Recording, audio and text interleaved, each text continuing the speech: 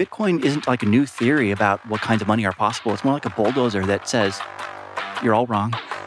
You need more tools to think properly about money. Here's a totally new kind of money that is kind of like fiat, kind of like gold, and kind of like neither. Hello there. How are you? Already having a good week? Having a good time over here in Bedford. It's my birthday next week. Looking forward to that. Actually, I'm not doing anything. I'm too old to celebrate birthdays. All I want is a win in the cup this weekend for the mighty Real Bedford. I am actually over here in Switzerland. I'm enjoying the Plan B conference. You know what? These conferences over in Europe, they're getting better. We're seeing some good stuff being done in Europe for Bitcoiners. Maybe I won't have to always travel to America. Anyway, listen, welcome to the What Bitcoin Did podcast, which is brought to you by Gemini, the only place I'm using for buying Bitcoin. I'm your host, Peter McCormack. Today, I've got another philosopher on the show. I've got Andrew Bailey.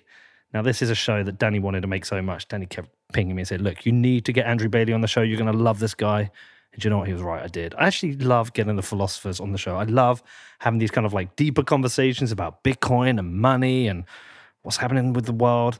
And so to get Andrew Bailey on was incredible. But the weird thing is, I think Andrew played me because it ended up not being so much of an interview. I kind of feel like it was a therapy session. Yeah, Andrew did this really clever thing whereby he flipped the script and started asking me questions and made me kind of think about the philosophy and money itself, which was super cool. So I've got no idea how this worked out for you. I never listened back to the shows because firstly, I hate my voice and every time I hear it, I'm like, oh my God, I sound like a moron. How do I have any friends? And why does anyone listen to my show? And secondly, I'm just too super judgmental, but I've got no idea how this worked out. Some of you might love this, some of you might hate it, but definitely feedback to me. I want to know. I want to know what you think about it. You can drop me an email. It's hello@whatbitcoindid.com. I will get Andrew back on the show. I do actually want to do a proper philosophy of money with him, not a therapy session for me. So please do get in touch. Please let me know what you think. All right, apart from that, have a great weekend. I love you all, and I'll see you all next week. Andrew, how are you? Doing all right, Peter. How are you? Good. Welcome to What Bitcoin Did. Thank you. It's good to see you again. Yes. Well, yes. I didn't know we'd met before. We had a Zoom chat in 2020. I asked you for some time to help me and my colleagues work on some branding for this new Bitcoin research collective we were going to be launching. So that was 2 years ago. And you gave us the thumbs up on the title we landed on, which is Resistance Money. I have no memory of this at all. It's terrible, isn't it? Well, it happened. The website is up. We've published 20 articles since then, and we got a book. Amazing. Well, I say, email me. Anyone email me. I'll do my best to reply. We cut it out for a while, but it's back. And I don't tend to say no to a lot. So that's kind of funny because... when we first, Thank you. Well, when we first spoke, was it Troy we first spoke to? Yeah. And Troy referenced Resistance Money. I was like, that's a fucking cool name. Well, that's what you thought back then. We stuck with it. No memory of it at all. Jesus, wonder why that is. Well, listen, we're doing a stretch of shows. We just did Texas. We're now here in Miami, and Danny, don't want to put any pressure on you, but Danny said, the show you're going to most enjoy is the Andrew Bailey show. That's the one you're going to look forward to. But then the last episode, you said Danny says that everybody's great. So no, but Danny says everyone's. Well, Danny has to say that because Danny is the. Thank you, Danny. Danny is the gatekeeper of what Bitcoin did. If Danny says no, people don't come on. He's the booker. So he would think they're all great, but he said Andrew Bailey's the show you're going to most enjoy. I think it's because we've had some philosophers on recently, and we've gone to a bit of philosophy, and he knows I enjoy those, and he said, Pete, I'm telling you now, Andrew Bailey is the one you're going to enjoy. So the pressure's on, man. And we're going to talk about the philosophy of money. So I think a good starting point as one of the Resistant Money Collective, tell people a little bit about you if they don't know you. What is it you do work-wise? What do you spend your day on? Could I start with a pre-Bitcoin story, then ease Hell into that? Yeah. You start with anything you want, my friend. I want to talk about Roger Ver. Ooh, okay. In 1999, I was 15 years old, and I was at this debate camp, and we were arguing about taxation. And there's this guy in the audience named Roger who came up to me and told me, Andrew, you're wrong about everything. This is wrong, this is wrong, this is wrong. You need to read some real books. And then he sent me in the mail a copy of Adam Smith's Wealth of Nations. Wow. And we met one other time. So I was 15, he must have been about 19, 20 at the time. I still have copies, those very copies he gave me, and I later had them signed by Harry Browne, who was the Libertarian presidential candidate in the year 2000. So I met Roger, and he was actually an influence, in a way, to move in that libertarian zone, even in my youth. So I think that was one thing that prepared me for Bitcoin, even though I'm not a libertarian anymore. It made me receptive in some ways. And then years later, maybe in 2019, I emailed Roger, like, there's this guy named Roger who gave me this book. Was that you? He's like, absolutely, that's me. I used to give away books all the time. Now I give away Bitcoin Cash. And then he sent me some BCH. Do you know what? I quickly traded it for real Bitcoin. Good man. That Roger Ver is one of the saddest parts of Bitcoin. A little bit like we discussed Peter Schiff this morning with, we did an interview with Perry M. Boring. Well, see, that's why I have to have a little nap. I've got to wake up now. We did an interview with Perry M. Boring. We were discussing Peter Schiff. And it's, if you separate Peter Schiff from Bitcoin, he's a super interesting guy. He makes some amazing points.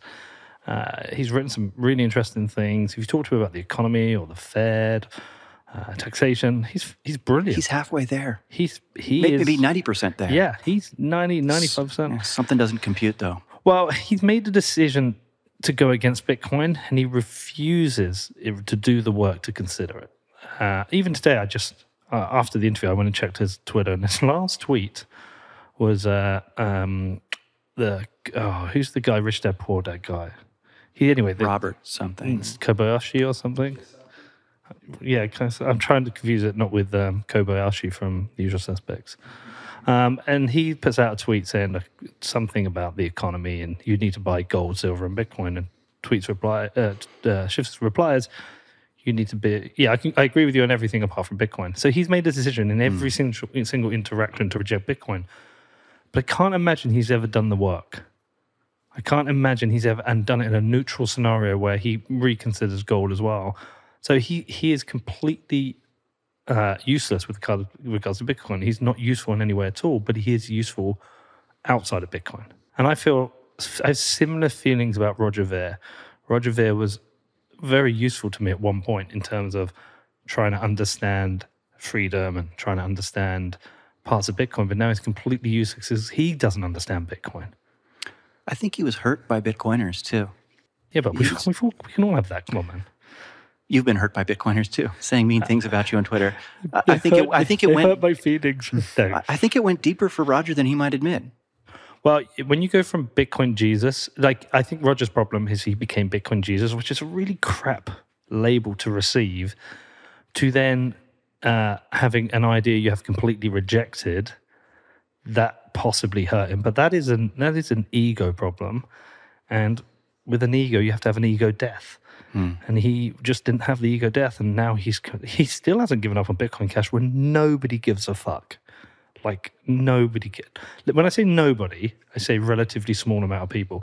Nobody new comes into Bitcoin and then goes to BCH. Only people who care about BCH now cared about it 4 years ago or 3 years ago, whatever their time period was where it had a small amount of relevance. Nobody goes to BCH now, unless they're a fucking idiot. And that's a shame because... Not even Peter Schiff goes to BCH. Not even Peter Schiff. But I would happily have Peter Schiff here opposite me and have that conversation with him, or talk about things outside of Bitcoin.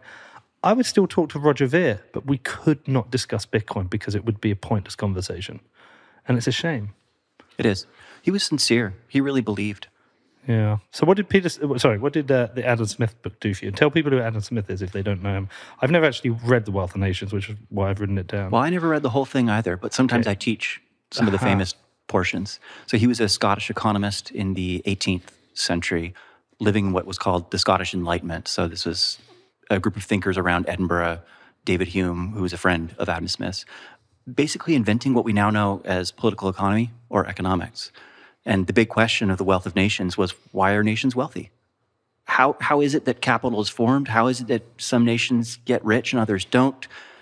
What are the underlying mechanisms here? And the big answer throughout was markets. So that was Adam Smith's big discovery, was thinking systematically about how markets create prosperity. And of course, this is a theme that you can see in other economists ever since. But he was one of the people who really put it in I wouldn't say punchy way, because it's a 2-volume set that I've never read the whole thing of. But I think he discovered the mechanism that that underlies all of that and put it together in a really attractive way. So that's the thing he's known for. I've never heard somebody refer to economics as political, the political economy. Economics used to be called political economy. Never knew that. Do you know that, Danny? Nope. Never heard that. Makes sense. It's interesting that they dropped the political part, isn't it? Well, because it alludes to propaganda. Yeah, and I think it's also specialization in academia. We get further and further apart from each other. So there's political science over here, there's economics, and there's their intersection, political economy. But a lot of economists don't know about that bit, and a lot of the political scientists are economically ignorant. Another thing Perry-Ann brought up this morning, she also said economics has nothing to do with math.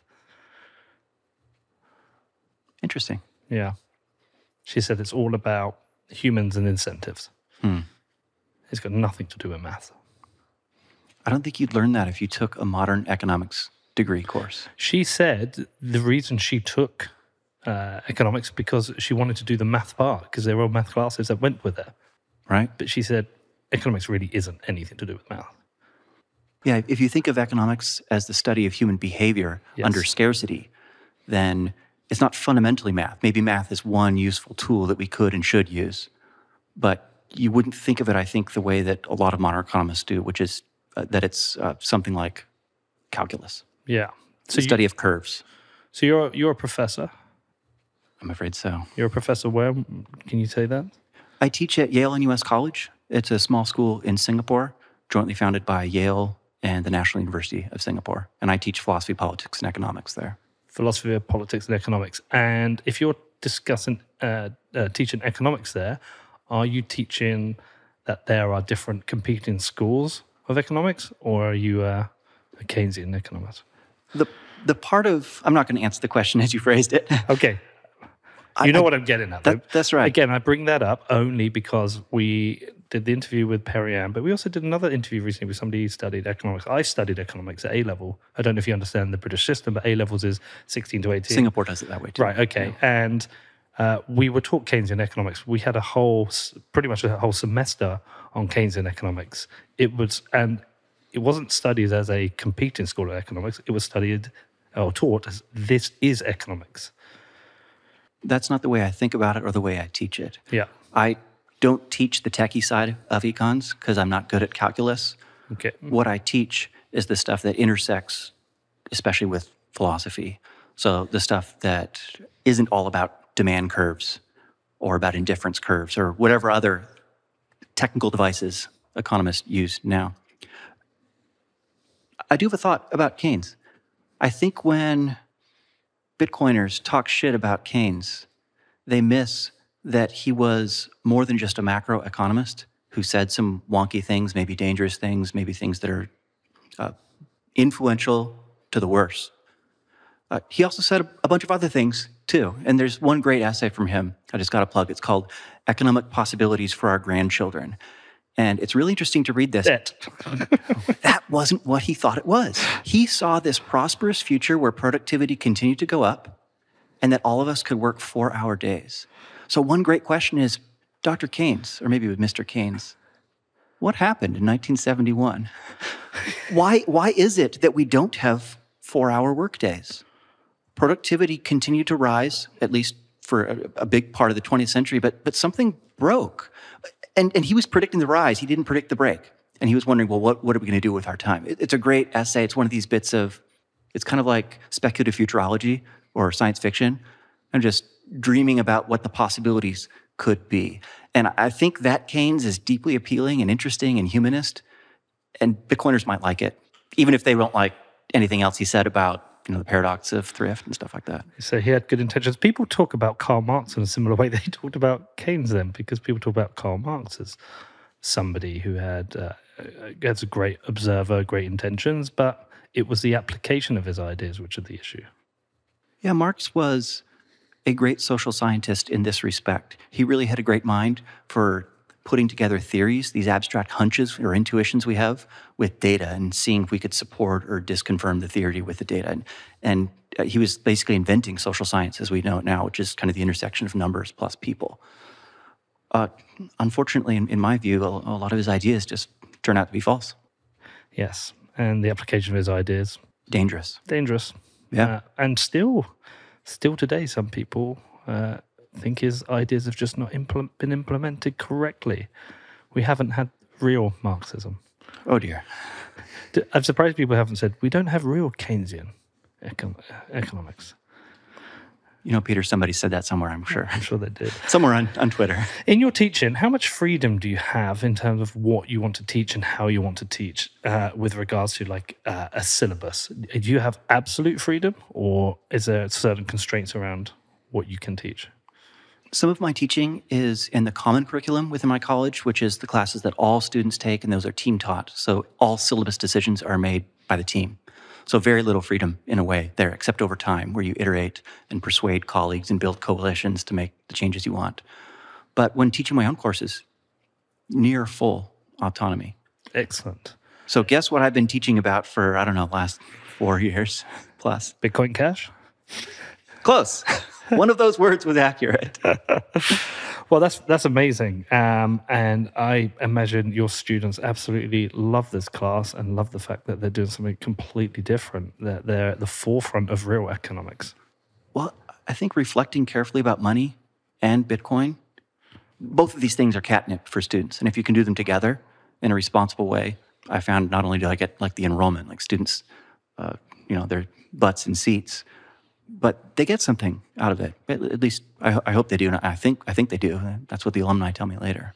And how much of it, like, do you have? I was talking to Perry Ann about this as well.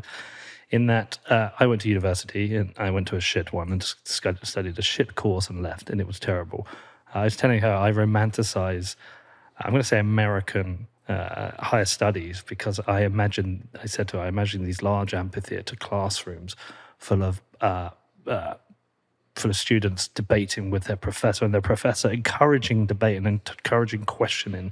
We don't get that at school. My kids aren't encouraged to question. I encourage them at home to question. Good. Question me, question school. Don't trust anything. Don't believe anything. I always had this example. My son was a drama student, and he had to do a monologue as one of his performances. And the monologue he picked out was one that was done by, what was the name of the kid who was in Dune? Chalamet. Timothy Chalamet. Yeah, Timothy Chalamet. He found a monologue that Timothy Chalamet did as a student. I think it was that one. I could be wrong, but anyway. And the piece was set during, I think it was the post-slave era. I'm going to get some of this wrong, in the US.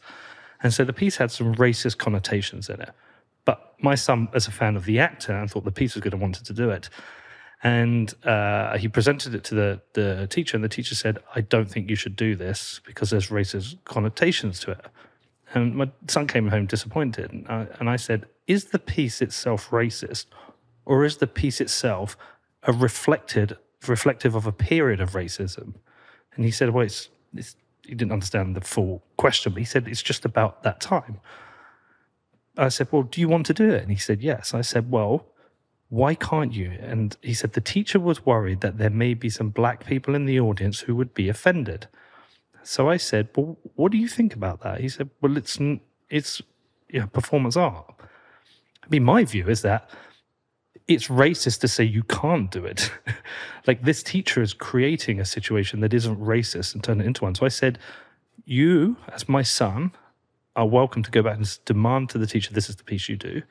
And you're willing to question them. And if you don't agree with their decision, you are welcome, and like under my approval, to refuse to do anything else. Like, you can challenge this. I mean, obviously he said, no, Dad, I'm not going to do that. That was a gift to offer, that freedom.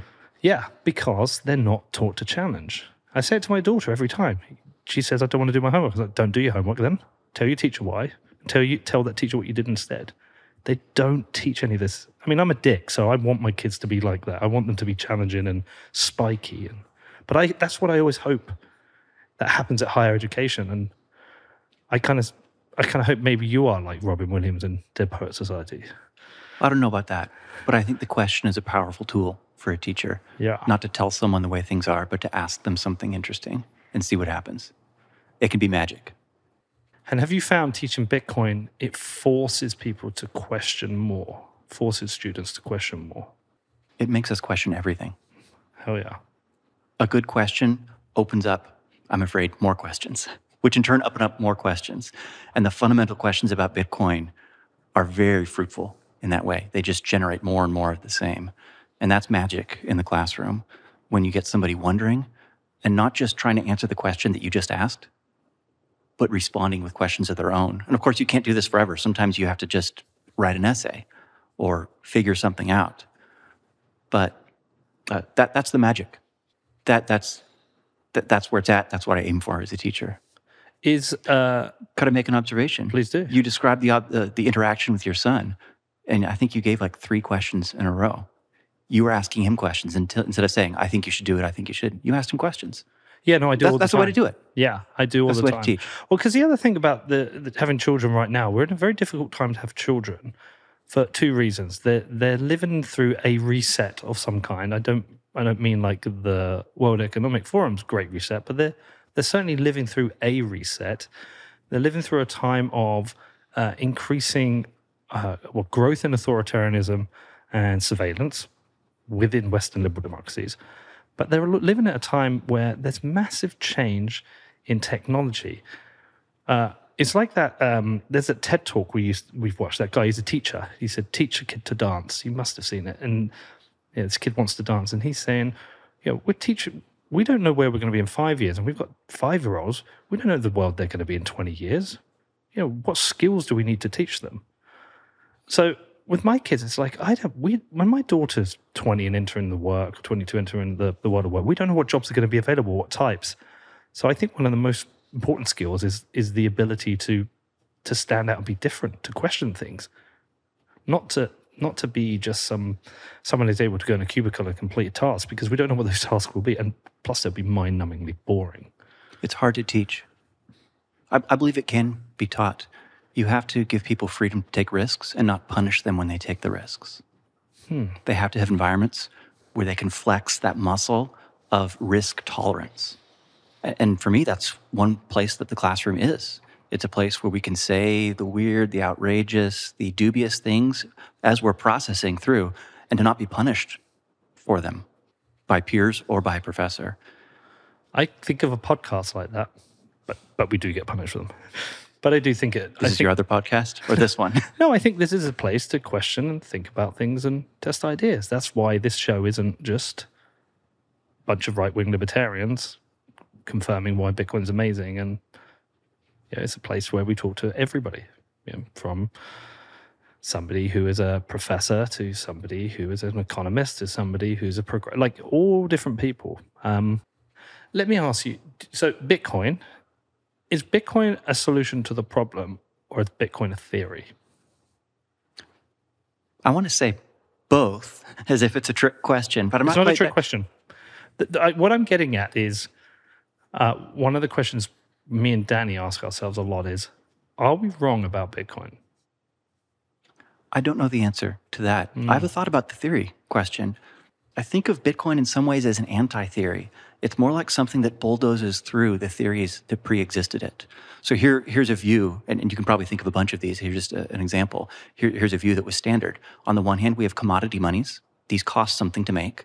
On the other hand, we have fiat monies, which have no intrinsic value and cost nothing to make. Commodity monies do have intrinsic value. That is, they have use value. You can burn them, eat them, they're shiny, and so on. What Bitcoin shows us is it's actually possible to combine these characteristics. Nobody's ever done that before. It's costly to produce, and it has no intrinsic value. The fact that it has no intrinsic value means that the design space is opened up in ways that it's not for commodity money. And the fact that it costs something to produce means that it's not just a shitcoin. So there's this theory or a standard way of thinking about what monies are even possible. Bitcoin isn't like a new theory about what kinds of money are possible. It's more like a bulldozer that says, you're all wrong. You need more tools to think properly about money. Here's a totally new kind of money that is kind of like fiat, kind of like gold, and kind of like neither. So I think Bitcoin can do that in a variety of other ways too. It's not a theory. It's more like something that shows us we were wrong before. Are you more interested in the philosophy of money or the application of economics? I know more. I'm better at philosophy because that's where my degrees and my training are in. But I'm super interested in the econ stuff, and I'm trying to learn more so that I can be a more effective teacher and researcher on that side of things. And really the intersection, that's the forefront. that's this bit, with the Venn diagram where the two meet. Yeah. It's so poorly understood, but so vital, I think, to understand our dynamic world. Because it's right in that intersection where so many interesting things are happening. So I question, therefore, what does good money mean, and how do we class a successful money? And let me frame what I'm thinking is that when we recently just sat down with Stephen Lubka and we talked about fiat money, the way it distorts the markets, it distorts prices, that's absolutely true. But could we also argue that with Keynesian economics and the money printer, that extra money has sped up the advancement of society and it has led to more innovation? I mean, we talked about venture capital firms having access to cheap capital, but perhaps that cheap capital has led to advancements in technology, which has led to advancements in development of positive drugs. I know negative drugs as well. Like, it's very obviously difficult to create a net calculation, but would a Bitcoin-based economy have slowed advancement? Would it have slowed development? And would it change how society would have shaped like that? Could it be a net more dangerous society because there isn't that kind of shield of protection from government in certain areas? Now, there's thousands of inputs to these, because somebody who is anti-fiat could say, well, military-industrial complex, or widening wealth gap. But somebody who positive fiat would say world police protection. Like, there's different ways you can look at it, and your bias will certainly influence it. But that goes around in my mind a lot. I always think it's important to question it rather than just cheerlead it. Yeah, and I think that's what Bitcoin does in an unsettling way for many people. It raises these questions. I'd like to make a distinction between two kinds of questions about money and the best kinds of money. There are some properties that make something useful as money. Let's call these aptness properties. These are things that make it a useful medium of exchange, the primary role of money. So it's things like durability, divisibility. You're familiar with the list. There's a less studied question by monetary economists, which might be surprising, right? The people whose job it is to study money, which is not what makes something a better or worse money, better at being money, but rather what kinds of money have better or worse externalities or consequences for the rest of the world. And obviously, these are hard to foresee sometimes. The effects, the higher order effects of selecting one kind of money over another. Now Bitcoin, you can size it up against other monies on either of these dimensions. And it might turn out that it's worse in some ways, better in some others. But I think one of the unsettling things that Bitcoin does, and this is why we're so resistant to it when we first encounter it. I don't know how many times it took you. It took me a couple of times to see it as more than anything as like funny money for libertarians or like the speculative bet. I try to never allow myself to fully see it. That's wise. You should always ask this question. Yeah. But it's unsettling to ask that. Like, okay, wait a minute. What if we've collectively selected a money that has negative externalities? What if we're encountering them now? The grand experiment since 1971 is turning out to not be so great. This is not a totally happy thought to have. We need a bottle of wine. I'm having a drink for this conversation. You don't have to, but I want a glass of wine. Let's wait till we got 5 minutes left, and I'll have a glass. This is a glass of wine conversation. All right, I'm fair. Yes. I'm having fun so far. I hope you are. Yeah, it's good. No, but this is the point. Like, I'm always questioning it because I worry about the negative externalities. I've decided Bitcoin, personally, outside of the podcast, I've decided on Bitcoin. I've chosen Bitcoin, right? But as a podcaster releasing content for an audience, I haven't allowed myself to get fully there. And I never allow myself to get fully there.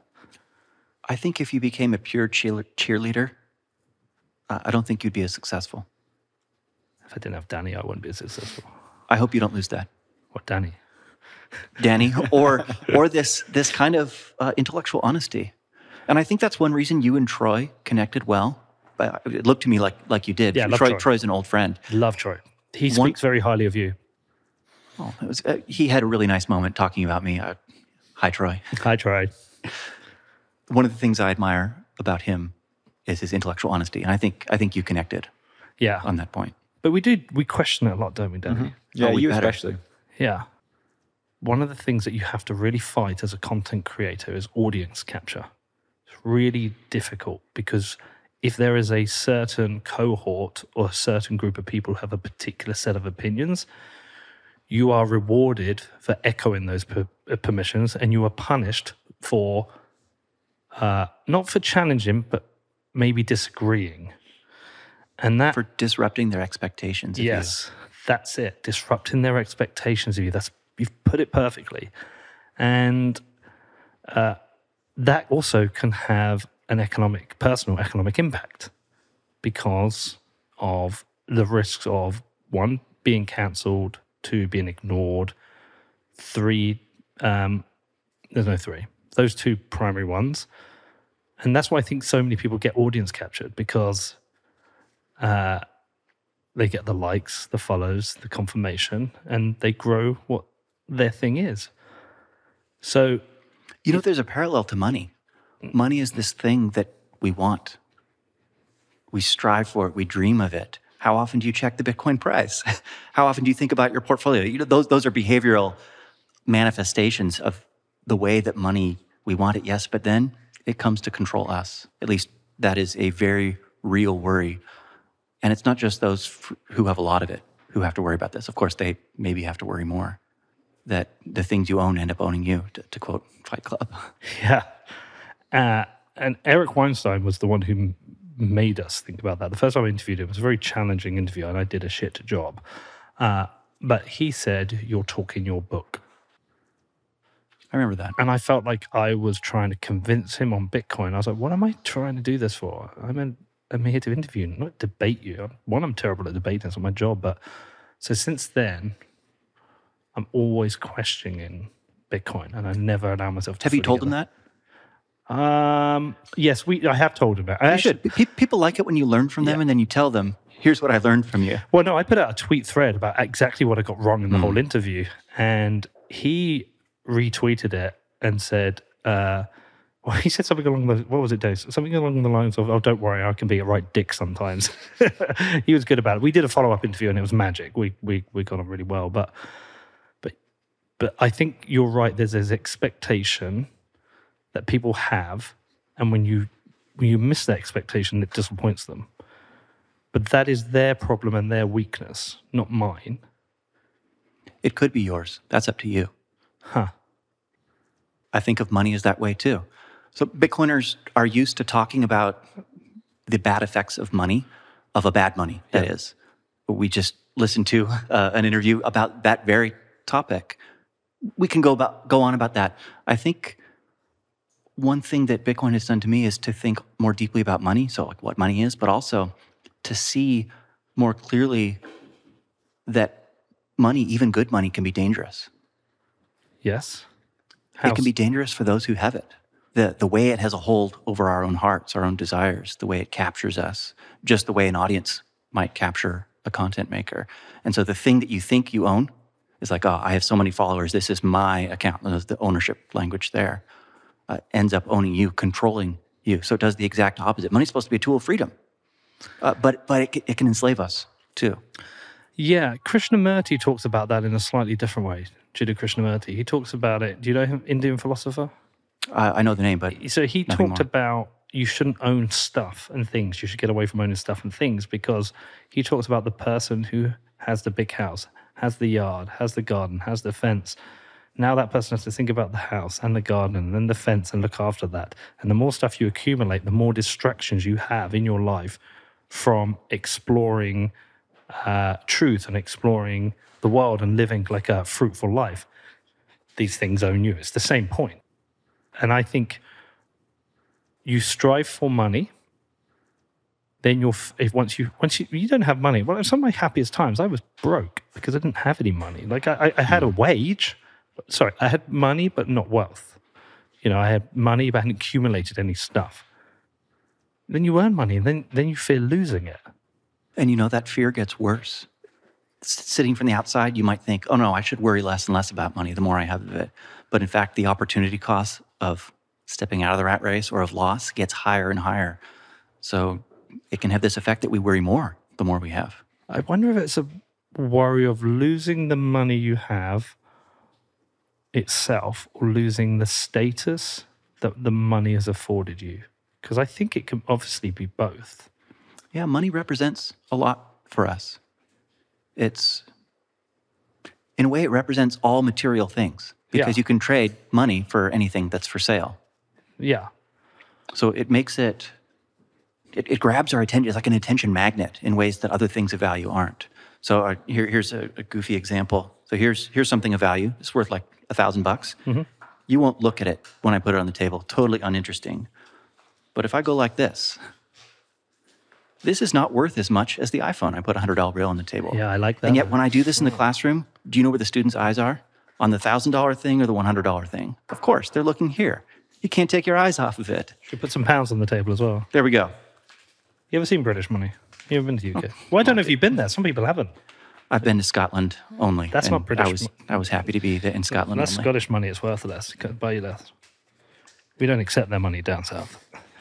Yes, just think about the simple fact that we pay attention to these way more than we pay attention to even things of greater value. Yeah. It has this pull on us. We should say you've put, just so people don't know, there's a $100 on the $100 note on the table. Who's that on the front? Is that Benjamin Franklin? I don't know. It is. It is. You can't have it. You can't have this. If you had $20, I would give you £20. At the moment, that's a good trade. We're at parity. Okay. Well, no. That's a better trade for you right now. Oh, okay. Would you take $20 for £20? No. What would you? I mean, you just told me I should, so okay, maybe I would. You but- would? I mean, it's what, £20 is probably about $23? $23? $20, yeah. I try to acquire the money that I think I'll need. So I have Singapore dollars and US dollars in Bitcoin for United States, for Singapore, and for the future. How much would you sell $20 for now? This is like a trick question. You know, a philosopher's going to get this wrong, but sure, just for the sake, I'll give you 20 for it right now. So this trade now, you've made more money than I have. Okay. Right. Let's save these notes till we next meet, Okay. and let's see who has more money. Because I think I won that trade based on the fact we've time locked this money till I next see you again. You have to keep that in your wallet. I'll keep this. So I've given up good money for bad. I think Or you've I've given up bad money for worse. yeah, bad money for worse. But I think when we next meet, you made the better. No, I made the better trade there. We'll see. I just fucked you over. Thank you. So with your students, do you where's the starting point? Like on the philosophical side, do you just start with what is money? Are you trying to teach them what is money holistically or what it is to them? More the latter. Yeah. And in fact, that's what got me thinking about this as a class to regularly offer, an interdisciplinary class on money. I had older students come to me who were looking forward to careers in finance, management, consulting. They would eventually be making, in fact, very quickly be making a lot more than me and eventually be making quite a bit more than me. These will be high-flying, rich people if they're not already rich. And as students do, they come to you with an existential crisis. Like, well, I'm interning at Barclays, at Goldman Sachs. I'm not happy. I want more money, and I'm incentivized to get more of it. And the more money I make, the greater the opportunity cost of opting out is. So it's actually harder to opt out of the long hours, of the intrusive work, of this obsessive money-chasing game. So is that good? Is that bad? What do I do about this? Help. So there's one student in particular. I won't say his name, but We'll call him Derek. So I started thinking, you know what? I need to offer a class about this, exploring these kinds of questions like, what is the role of money in a good life? How much is enough? And money has power over us. Is there a way to think well about that and to maybe not be so controlled by money? So as I think of things, these are the theoretically interesting questions. They're rich. They connect to that question, what money is. They connect, of course, to Bitcoin and many other things, but they're also deeply practical. And for the people I'm trying to serve, they're intensely practical. So you're trying to help them Be happy. be happy. I want them to be the best versions of themselves, to live thoughtful lives. And in the money class, we're living thoughtful lives with respect to money. So, we sort of zoom in the mission. That's obviously impossibly big to say, I want to help you be a better person. Okay, but I can help you think better about money. and your interactions with it and the hold it has over you and figure out how much you want and why. Because nobody on their deathbed ever thinks, I wish I'd worked more. The regrets are usually the same. That's right. I wish I'd spent more time with my children. I wish I'd spent time and looked after my health more. Not that I wish I'd worked every weekend when I was with Goldman. So I'd have been even richer. It's a strange man who dies with that thought on his mind. Let's put it that way. Yeah. An unusual man. Do you really have to, really, I guess, help people? Because I'm going to jump back. People don't often think about the nature of money. No, it's like water to a fish. Yes. So I have my friends in Bitcoin and my friends out of Bitcoin. Friends in Bitcoin, they spend a lot of time thinking about money. Friends out of Bitcoin, they haven't. Could I make a small thought there? I think they think about money, but mostly they think about getting more of it. So not what it is. They're not reflecting about Bitcoin, or about money, Freudian slip. Yeah, it's like when it's on their mind. Mind on my money on my mind, but not in this reflective way. Well, when they buy a car, there's a handful who understand the engine of the car they're buying, and most people just buy a car because they like the look of it or like the brand, and it just is something that gets them A to B. They don't think about the nature of how the car does that. And I think money's similar. Very few people think about that. Some are forced to. If you go to Venezuela, they're forced to think about the nature of money because it melts in front of them. And people in Turkey are forced to think about it. And you know this because in these countries, the dollar has a black market. So people are forced to think about it. There's no dollar black market in the UK, despite the fact that it's because it's melting slower.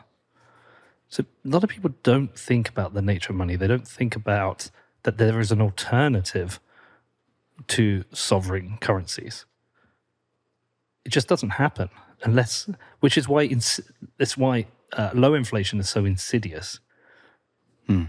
Whereas high inflation forces you to think about money. What is money? A store of value. People don't think about a store of value often. Not everyone. Yeah, and I think human psychology is sensitive or more sensitive to change than to information. And maybe a picture of that, think about the T-Rex in Jurassic Park. Does the T-Rex respond to people? Picture, like images of people in front of it? No, it responds to change. It's when the people move quickly, when there's the flare moving back and forth. It's more efficient to have a perceptual system that responds to delta rather than to information, to change over time. And what that means is that when the change over time is slow, we don't notice it. I'm pleased to welcome my new sponsor, Ledn, to the podcast. From savings and accounts to personal loans and even mortgages, Ledn's financial services enable Bitcoiners to experience the benefits of their holdings today without selling their Bitcoin. Now, with recent events in the lending industry, Ledn demonstrated that their robust risk management strategy was the right approach, and they are building out one of the best financial service providers in Bitcoin. Now, they don't actively trade or invest in DeFi yield generation nonsense and have experienced zero losses as a result of their strategy. They only support Bitcoin and USDC, two of the highest quality and most liquid assets in the industry. They are also dedicated to transparency and are the first digital asset lending company to complete a proof of reserves attestation, which they will re-verify every 6 months. With multilingual support on standby 24/7, Ledn is there to support all your needs. Not only are they a sponsor, I am also a customer of theirs now. I love the service, love what they're doing, love the team, and pleased to be working with them. Now, if you want to find out more, please head over to ledn.io, which is LEDN.io. Also, we have the Pacific Bitcoin Conference hosted by Swan Bitcoin on November the 10th and 11th this year in sunny Los Angeles. Now, I've known the team over at Swan for ages, Corey, Jan, Brady, and they're pulling out all the stops to make Pacific Bitcoin a celebration of the Bitcoin community. I cannot wait to get out there. I do love LA. I will be emceeing the conference along with my good friend Natalie Brunel and Stefan Rivera, and there's going to be an incredible lineup of speakers. You know these people, Lynn Alden, Alice Gladstein, and Preston Pish. It's going to be great. Now, Pacific Bitcoin is going to be the right mix of education and fun with some unique experiences. They've got a surfing simulator, and they've loaded the conference with parties before and after the event. They're bringing together the brightest minds in Bitcoin to discuss a range of topics from macro to nation state adoption, mining to Lightning. Now, you do not want to miss the inaugural Pacific Bitcoin Conference. I know it's going to be a special event. As I said, I cannot wait to get out there. I do love LA. Now, Swan are offering a huge 30% discount to listeners of the show. Just go to pacificbitcoin.com and use the code PETER at checkout. That is PACIFICBITCOIN.com, pacificbitcoin.com, and use the code PETER. Next up, it is Ledger. Now, recent events this year have highlighted just how important self-custody is, and Ledger is the smartest and easiest way for you to take control of your Bitcoin, and the world's most popular hardware wallet just got better. Ledger recently announced the launch of the new Nano S Plus, and the larger screen makes it easier to manage and verify your Bitcoin transactions. The Nano S Plus maintains the same high level of security of all Ledger products.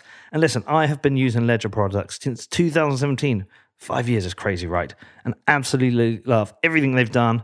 They are my favorite wallet provider, and they have absolutely crushed it this year. Now, if you do want to find out more, if you want to purchase a hardware wallet from Ledger, then please head over to shop.ledger.com, which is shop.ledger.com. Next up is BitCasino. Established in 2013, BitCasino was the first licensed Bitcoin casino. It is trusted by tens of thousands of players worldwide. And not only do they have cutting-edge security, but they also offer fast withdrawals and some amazing VIP experiences that money can't buy. With over 2,800 games and tournaments to compete against each other and 24/7 live chat support, BitCasino is the best Bitcoin casino out there. Now, if you want to find out more about BitCasino, the first Bitcoin casino to win an EGR award, head over to bitcasino.io, which is BITCASINO.io. And please remember to gamble responsibly. So how were you orange pilled? And at that time, how did you reflect on Bitcoin and the nature of everything you taught previously? And was it like a real fork in the road? Did you have to question everything you'd done previously? I think it's hard to answer questions like this because there's a bit of narrative or myth telling. You know, good myth. You look backwards and start to tell a story about yourself. It doesn't make it wrong. It might be true, but it's a story that you can only tell looking backwards. But when I try to do that, I see at least two forks. The first fork was whether to buy Bitcoin or not. Yes. And for me, that was not all that difficult because some of my good friends simply told me to, and I looked and I thought, this is so cool. It might catch on. You might want to have some. So that was in 2014. And it didn't occur to me that it could be interesting beyond a speculative bet until some time later. And it was really my friendships with Troy Cross, Craig Warmke, Brad Rettler. And Craig, Brad, and I had to make a decision in early 2020. This was actually before March 2020, before the shit hit the fan, and asset prices started to do weird things, and the money printer started to go burr and all that. And we had to decide: do we want to give our careers to Bitcoin or not? We actually made the decision before March 2020. It was about February. Like, okay, we're going to wind down our other research projects because we think this is a civilization-shaping technology. Maybe it's not fire or the printing press, but it's really important. This is the big thing of our lifetimes to really think deeply about. So wind down our other research projects and start working together more and more. It might. I can't say it won't. I'm not totally sure. Well, it might destroy part of the printing press. Ideally, the printing press that prints the money. Well, there you go. And it's an anti-printing press. There are plenty of people who will say that Bitcoin is the most important technology innovation of our time. And they will say electricity, railroads, internet, Bitcoin. And we won't really know. We can write our hypothesis on what it will be, but we will only know retrospectively that it is, because in 40 years' time, books will be written on the transition to Bitcoin and why it happened and what it meant. At the moment, it's potential. Like at the time of the internet, there were people who said with the internet, this is going to change everything. And other people like Paul Krugman, no, it won't. Now we know how fundamentally different the world is because of the internet. We will maybe know 20, 30, 40 years, maybe beyond our lifetimes. I think it was a couple of years of teaching about money and thinking about money, not only in connection to Bitcoin, but just money. And then having a crew to work with. These things converged together. So, I guess there's three inputs to that. There's the Bitcoin interest, there's a crew, and there's this background of thinking about money. And those converged in February 2020 or so. So we decided to start writing on this and to write about nothing else eventually. So our other research projects are winding down. Have you all got together physically? Yes, we had 5 weeks together at the University of Wyoming this summer. Wow. And I had 5 weeks with Brad. Craig was with us for 2 of those 5 weeks. And Troy? Troy was not. You've not had the 5. You've not had the whole gang together. Not yet, but We need to make that happen, and I want to be there. I just want to be in the corner of the room watching this. it would be crazy, man. When you get enough philosophers together, I'm not sure you want to see that. Do you want to see that? I want to see that. Fuck yeah, I want to see that. There's something that Troy said, it may have been on your podcast, may have been somewhere else, that his drug of choice, and he's speaking for all philosophers here, he said my drug of choice is ideas. So in a way, I'm high all the time. There's something deeply right about that. That's what philosophers love. We love ideas and we love to get high on them. And you get a bunch of us in a room together and we'll say some pretty zany stuff. But Bitcoin has always taken me back to the real world. That's one difference between the work that we do on Bitcoin and any of the research and the thinking and teaching I've done in philosophy that's highly abstract and theoretical. Because Bitcoin answers to the real world. It has a price. It has people who use it. It has people who desperately need it. And so whether we're right or wrong about Bitcoin matters in ways that speculative stuff about free will or about the nature of material objects or time, these things just don't matter. They don't have that concreteness that Bitcoin does. But there is a resistance to Bitcoin as well. People resist it. People actively campaign against it. There are certain people who will lie about it. They will. And I know you can go to incentives. So when that comes from somebody connected to a government, Digiconomist, DeFreeze, you fucking moron. But there are people who actively, they kind of hate it. Like, it feels like they hate it. And there are those who feel like they hate it because they discovered it early and forgot to buy some. But there are others who I don't understand the hatred that some people have towards it.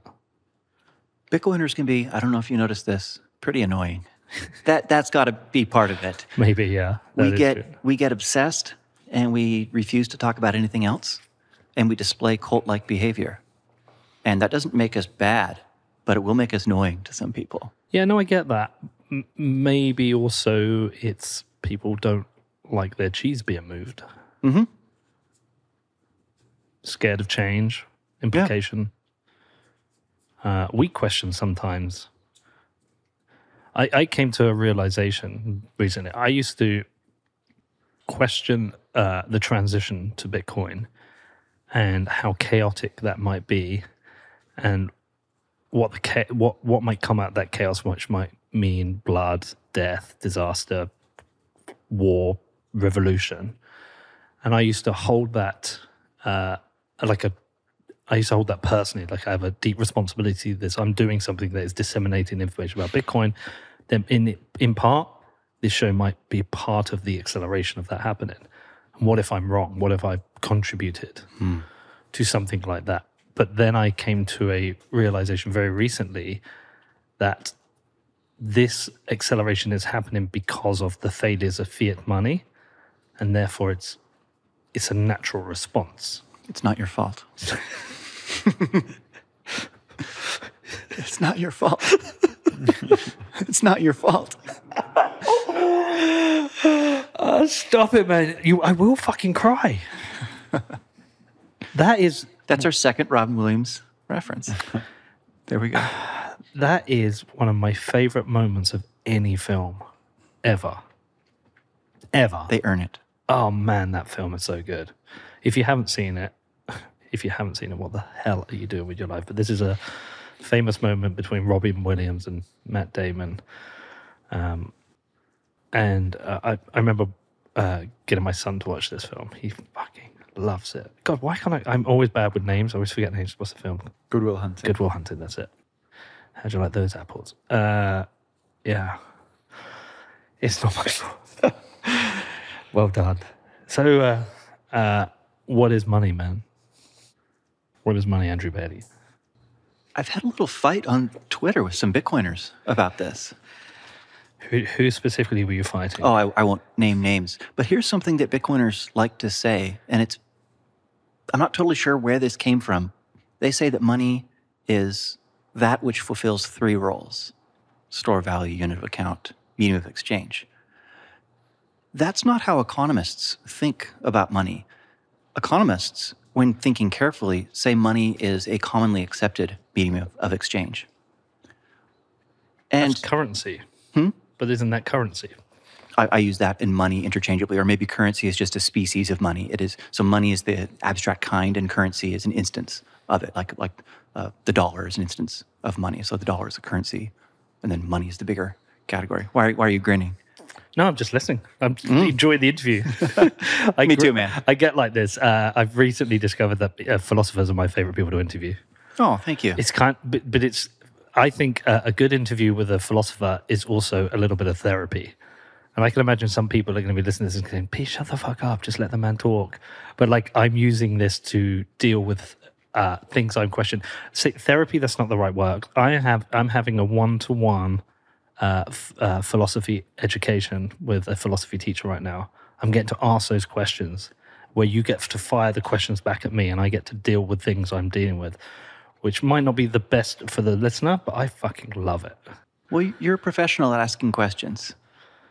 Yes, but you pointed that out to some guest recently. I forget which one. It's like, no, I'm the expert at asking questions. I'll ask the question. Do you remember this? This was a couple episodes ago. Possibly. I say that a lot. It may have been Paul Storrs. Yeah. Like, I'll ask the questions. Yeah, that was a tough one. You guys came around. It was rough. Yeah, I mean, it's just like some people are... They aren't very good at understanding what the audience doesn't understand. Well, Paul needed you. And I don't know if he knows that, but maybe he does now. Yeah. That he needed someone to make him slow down and answer the questions. And he has the answers. And he's a terrific Bitcoiner that everybody should pay attention to, in my opinion. No, I agree. Some people don't realize how much smarter they are than other people as well. Where they see clarity, others see a mess. It's back to the XPub thing. Some people see an XPub. I see a mess. I see confusion. So I see something I could fuck up. I think you're fronting on this. I think you know what an XPub is. So many people. Matt Odell has told it to you beautifully, at least twice that I've heard. I know what an XPub is now, but sometimes there's a benefit also to the listener. Yes. I think the role of an interviewer sometimes is to disarm 2 people, is to disarm a guest to feel comfortable answering questions, and disarm an audience into feeling comfortable not understanding things. And so you have to do both. And there are, I said many times, there's 3 types of interview. If you want to listen to an expert, go and listen to Stefan Navarra discuss with an expert on libertarianism. That would be an expert and an expert. My show is a moron and an expert. What was Bitcoin Uncensored? Is that 2 morons? No. It's 2 experts pretending to be 2 morons. Maybe that's what it is. No, I think it's 2 experts acting like morons, but they are 2 of the smartest people. Oh, absolutely. Junseth especially. Fantastic, the 2 of them. I miss them dearly. Luckily we get to talk to Junseth, and I was very fortunate enough once to interview the 2 of them here in Florida in a hotel room with all our shirts off. Yeah, just like the old days. Just like the old days. Yeah. But we had no video, so we just it was the perfect way to disarm them 2 at the start. I think of Junseth maybe more than Chris as a kind of jester, where he's pretending to be a fool, he dresses like a fool, he talks like a fool, he jokes like a fool. Not a fool. Yeah. Not at all. He was the jester, and DeRose was the judge. And they worked together perfectly. I mean, if that show was still running today, it would be hugely successful. This was an important formative thing for me, and maybe in 2016, 2017, when they were active, that got me thinking about Bitcoin. Even things that are commonplace now that we all say. For example, Bitcoin is a bearer asset, not a registered asset. Very important distinction. It was Chris that, in my experience, who really articulated that and got clear about how, even though it's on a ledger, it could still be a bearer asset. So they got deep. They're intellectuals. But you know the interesting thing about those two? They only worked together. Yeah. You have Junseth on his own, doesn't work. You have DeRose on his own. He tried to do it on his own, didn't work. But the two of them together was absolute magic. It was. Miss you guys. Don't know where DeRose is these days. You don't know me, but I miss you too. I've listened to every episode. I've got them all archived on my website. Even though they deleted all of them, I kept copies for myself. Do you know they interviewed Perry on Boring? I do. Danny was listening to it. Did you talk to her about it? No, I didn't, because you know what? I think it was a tough show for her. And when you go to do an interview, it is a man in the arena again. We know it's tough for a guest because we know people get nervous coming on the show, especially now with the production. So I personally never want anyone to be uncomfortable in the seat and never want to push them too hard. I want them to enjoy the experience. And then if I've got tough questions, I'm very careful about how I do it, and I try and do it in an empathetic way. She made a mistake that a lot of people have made with regards to blockchain. Focusing on blockchain, considering blockchain, being convinced that blockchain can do all these magical other things other than money. And she put herself in the arena, did the interview, and it wasn't good for her. But she had that experience and she's carried on. She still operates the Digital Chamber of Commerce and she's doing some good work. She is a libertarian at heart. She's and I had a wonderful interview with her today. Oh, great. There was nothing good that could come off. So how do you reflect on that interview? Now, I'd ask her personally and separately and do it again sometime.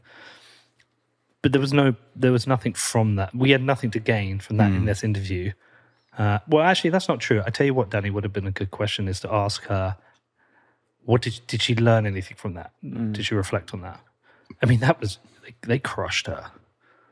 I actually felt sorry for her. They were not kind. No. That was a crushing. But that also was a striking warning to anyone else who thought they could try and hoodwink the likes of DeRose and Junseth with blockchain, not Bitcoin. Yep. You asked me what is money. I started to go on a rant. Can I pick up that thread? Please do. So Bitcoiners talk about money as having these three constitutive roles, three things that make something a money. And this kind of annoys economists when they hear Bitcoiners talk this way, because it's not the way they talk. In part because the roles can actually come apart in important ways. It's the medium of exchange role that's definitive, that's at the center of it all. Everything is an asset. Everything that retains value over time is to some extent an asset. That is a store of value. Asset is just another word for store of value, as Lawrence White, the Bitcoin economist OG, says. So I don't think that gets to the heart of what money is. And unit of account doesn't either, because you can make exchanges where you have a different unit of account than is the medium of exchange. When you spend money, foreign money, for example, when I spend Singapore dollars in the United States, the United States dollar is the unit of account because that's what goods are priced in. Bitcoin's unit of account is the dollar. Yes, exactly. And yet Bitcoin can still be money. Yes. So I think we set ourselves up for weird kinds of intellectual failure when we fixate on these other roles of money. And of course, they can be important in the evolution of a money. They can contribute to the medium of exchange money, role of money. But that's not what money is. Money is a commonly accepted medium of exchange. So how's money different from currency? Money is the abstract substance, and then currency is like an instance of it. And then we have units of currency, which are quantized pieces of that abstract substance, or they kind of contain that abstract substance. That's how I think of it. Does that seem right? Is that not how you would use the words? We don't need to get into like a semantic discussion. This is quite interesting because we've had quite a few conversations recently where people have said, do we even know what money is? Jeff Snyder is like, we don't know what money is. Like, we just don't know. And other people have questioned it. Well, I think we don't know what kinds of things could be money. So here's maybe a goofy analogy. I've used this in this book chapter I was just writing, actually. Think about a doorstop. What color is a doorstop? What do doorstops smell like? It's a weird question, right? Yeah. A doorstop is something that stops doors. It could be any color. It could smell like anything. Maybe it will burn at 100 degrees Celsius, maybe not. Money's like that. Money is whatever it is that is the commonly accepted medium of exchange. What kinds of things can be money? We used to think that it was commodities and fiat monies, that these are the two main kinds, that they go together, that the properties go in a certain... Well, Bitcoin showed us that there's another kind of money as well. Why is physical money so attractive? I think Because you mentioned it earlier, and when you brought it out, You looked, I didn't looked you? and I smiled. Yeah. And we watched a film last night, War Dogs. And I there's haven't seen that. Oh, you've not seen War No. Dogs? Oh, you got to see War Dogs. It's Jonah Hill and Miles Teller, and they're arms dealers, accidental arms. Should I dealers. rewatch Good Will Hunting or watch War Dogs? Watch. Oh. I mean, Goodwill. Okay. Goodwill Hunting is one of those films where I can name probably 5 or 6 films that I've seen 20 to 30 times, and every single time I can watch it over and over again. So that's a tricky You're one. going to love Brad Rattler. I know. I'm Talk gonna to him love about Brad Good Will Hunting when he's on the show. Pitt. I know I'm going to love Brad Rattler. Do you have a favorite film? I've always liked Being John Malkovich. It might not be the favorite, but maybe top 5. It's a weird movie. It's a mind trip. I met John Malkovich in a elevator in London. The weirdest thing. Hey, so I'm on a... Oh, God, how do I tell this version of the story? I'm on a date. There's no point lying about it. I'm on a date, and it's a successful date. And I was staying over in London, and we went back to my hotel, and we get in the lift, and it was that classic moment where somebody puts their foot in the door, and the lift opens, and they come in, and I'm like, in my head, I'm like, that's fucking John Malkovich. And I was like, you're John Malkovich, aren't you? And he was like, yeah. So I've got a photo. I'll show you the photo of me and John Malkovich in the lift. And you can meet anyone in a lift in a weird moment. But I always felt like meeting John Malkovich in a lift is the perfect person to meet in a lift. There's something about him. There's a reason that screenplay was about him and not somebody else. Have you seen that? No. Oh, man, you got to see it. It's not for everyone. No, it's brilliant and weird. Yeah, I don't know how to pick between War Dogs because War Dogs is a great film, but it's a piece of entertainment. It's not like great. It's a great piece of entertainment, not a great piece of film. Right? It's just entertaining. Whereas Good Will Hunting is a great film. Like it's a brilliant film because of what it makes you think, what it makes you question, What it makes you feel. what it makes you feel. Yeah, How do we get to War Dogs? money. Because we talk about looking at money. Why do we care? There's a bit in the film where they go to collect their money from these Berettas they've sold, and you see the money machine scanning through the money, and instantly you're like, "Whoa, money!"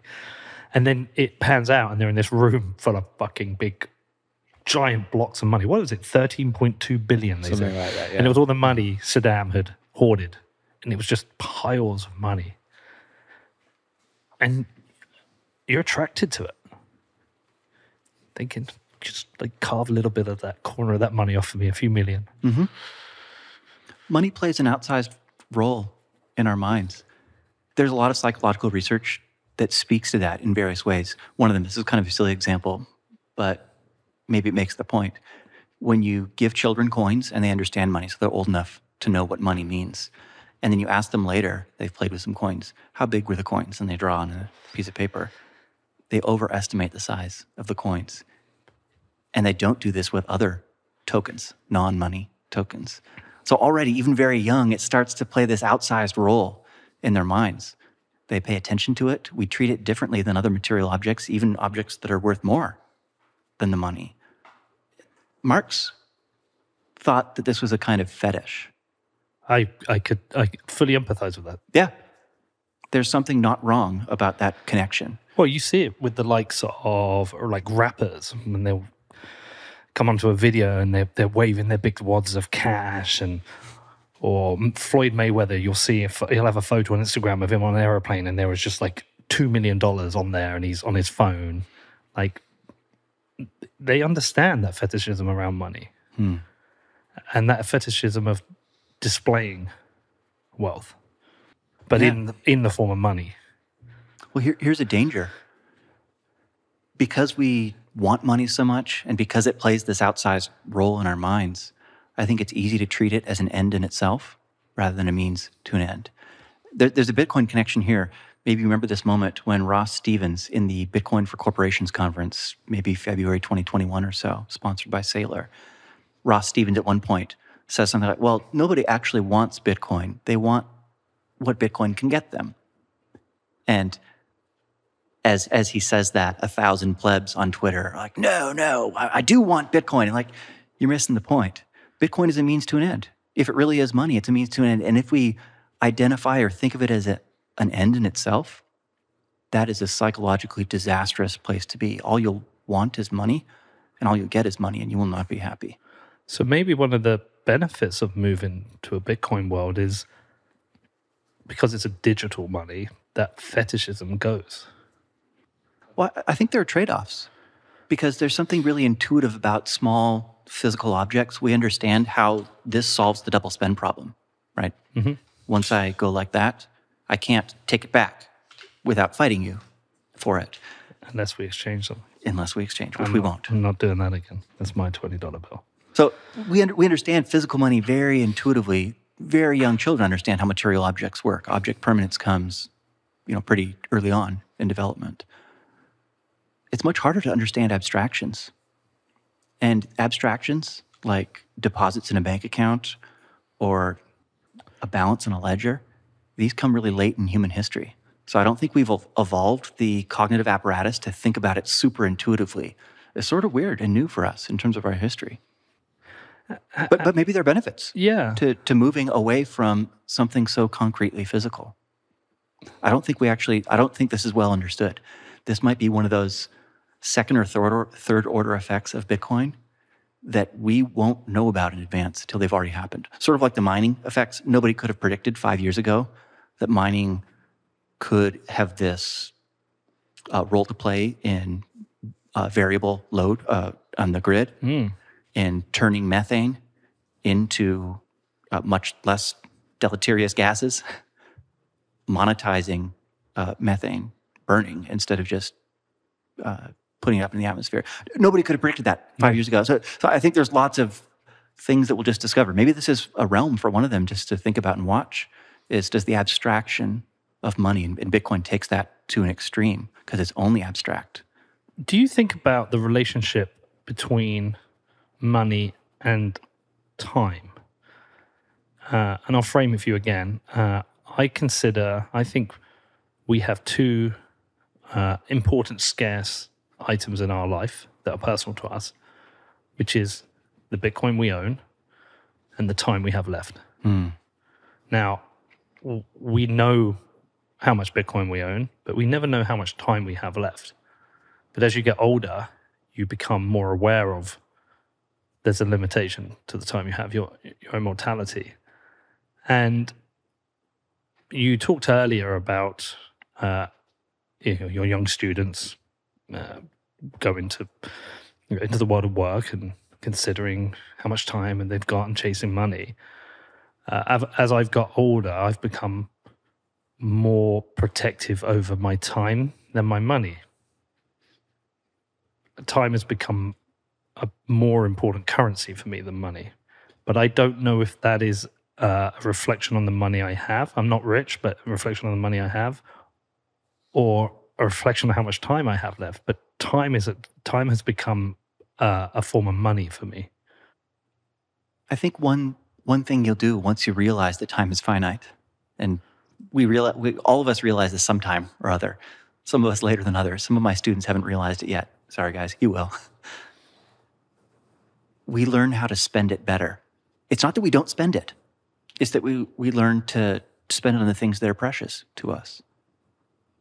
Maybe that lesson applies to Bitcoin too. Once you see how scarce it is, you've really taken in the 21 million cap, and you take seriously the possibility that Bitcoin will become important money.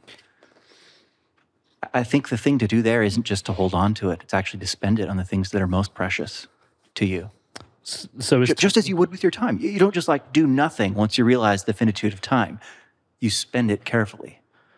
But therefore, is time money? Well, now we need that glass of wine. I want that glass of wine. Anyone going to pour it? Jeremy's on.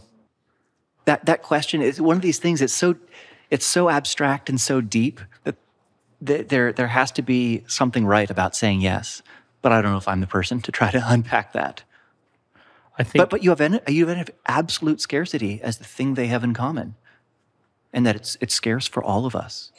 So some resources are more scarce for others than for some. So the people who have access to the shitcoin printer, shitcoins are not scarce for them. They're scarce for me because I don't print shitcoins. But money is scarce for all of us. Nobody can print more of it. time is scarce for all of us. Sorry, not money, Bitcoin. Yeah. and time. Both of them are, like I say, both are scarce. Both are, to me, I consider time like money. I've never questioned if it is money right until this moment. I just felt like you're the guy I could do it with. But I do consider it more like money. I've become more protective of it over time. I've become less tolerant of a waste of my time. I've become a bit more selfish with my time. Like right now, every 6 to 8 weeks, me and Danny get on a plane. We go somewhere in the world and we make 20, 25 interviews. And we're so fortunate to do this. It's like the most amazing life. It's pretty cool. We turn up in the city, Jeremy arrives, we all give each other a big hug, we have a glass of wine, we hang out, and we get to talk to some of them. Like, I'm so lucky I get to talk to people like you and Stephen and have these amazing conversations, and we get to hang out and eat good food. But I also sacrifice something. I sacrifice being at home in my town and with my family, and more recently, being involved in the local community. I now, through the vehicle of football, I support my local community. And I don't even know what day it is. What day is it? It's Sunday. So if it was Monday, tomorrow night, I would be taking my daughter to football training. And when I take her there's 100 young girls out there playing football and training. And I would be spending time with the coaches, finding out their requirements and their needs and how I can support them because I'm part of that community. And I sacrifice that. I've made the choice still to come here. But there will come a time when I won't want to come here because that's going to become more important because I have less of that time. So I'm considering time like money. Like, how do I spend it? What is the value exchange I'm getting?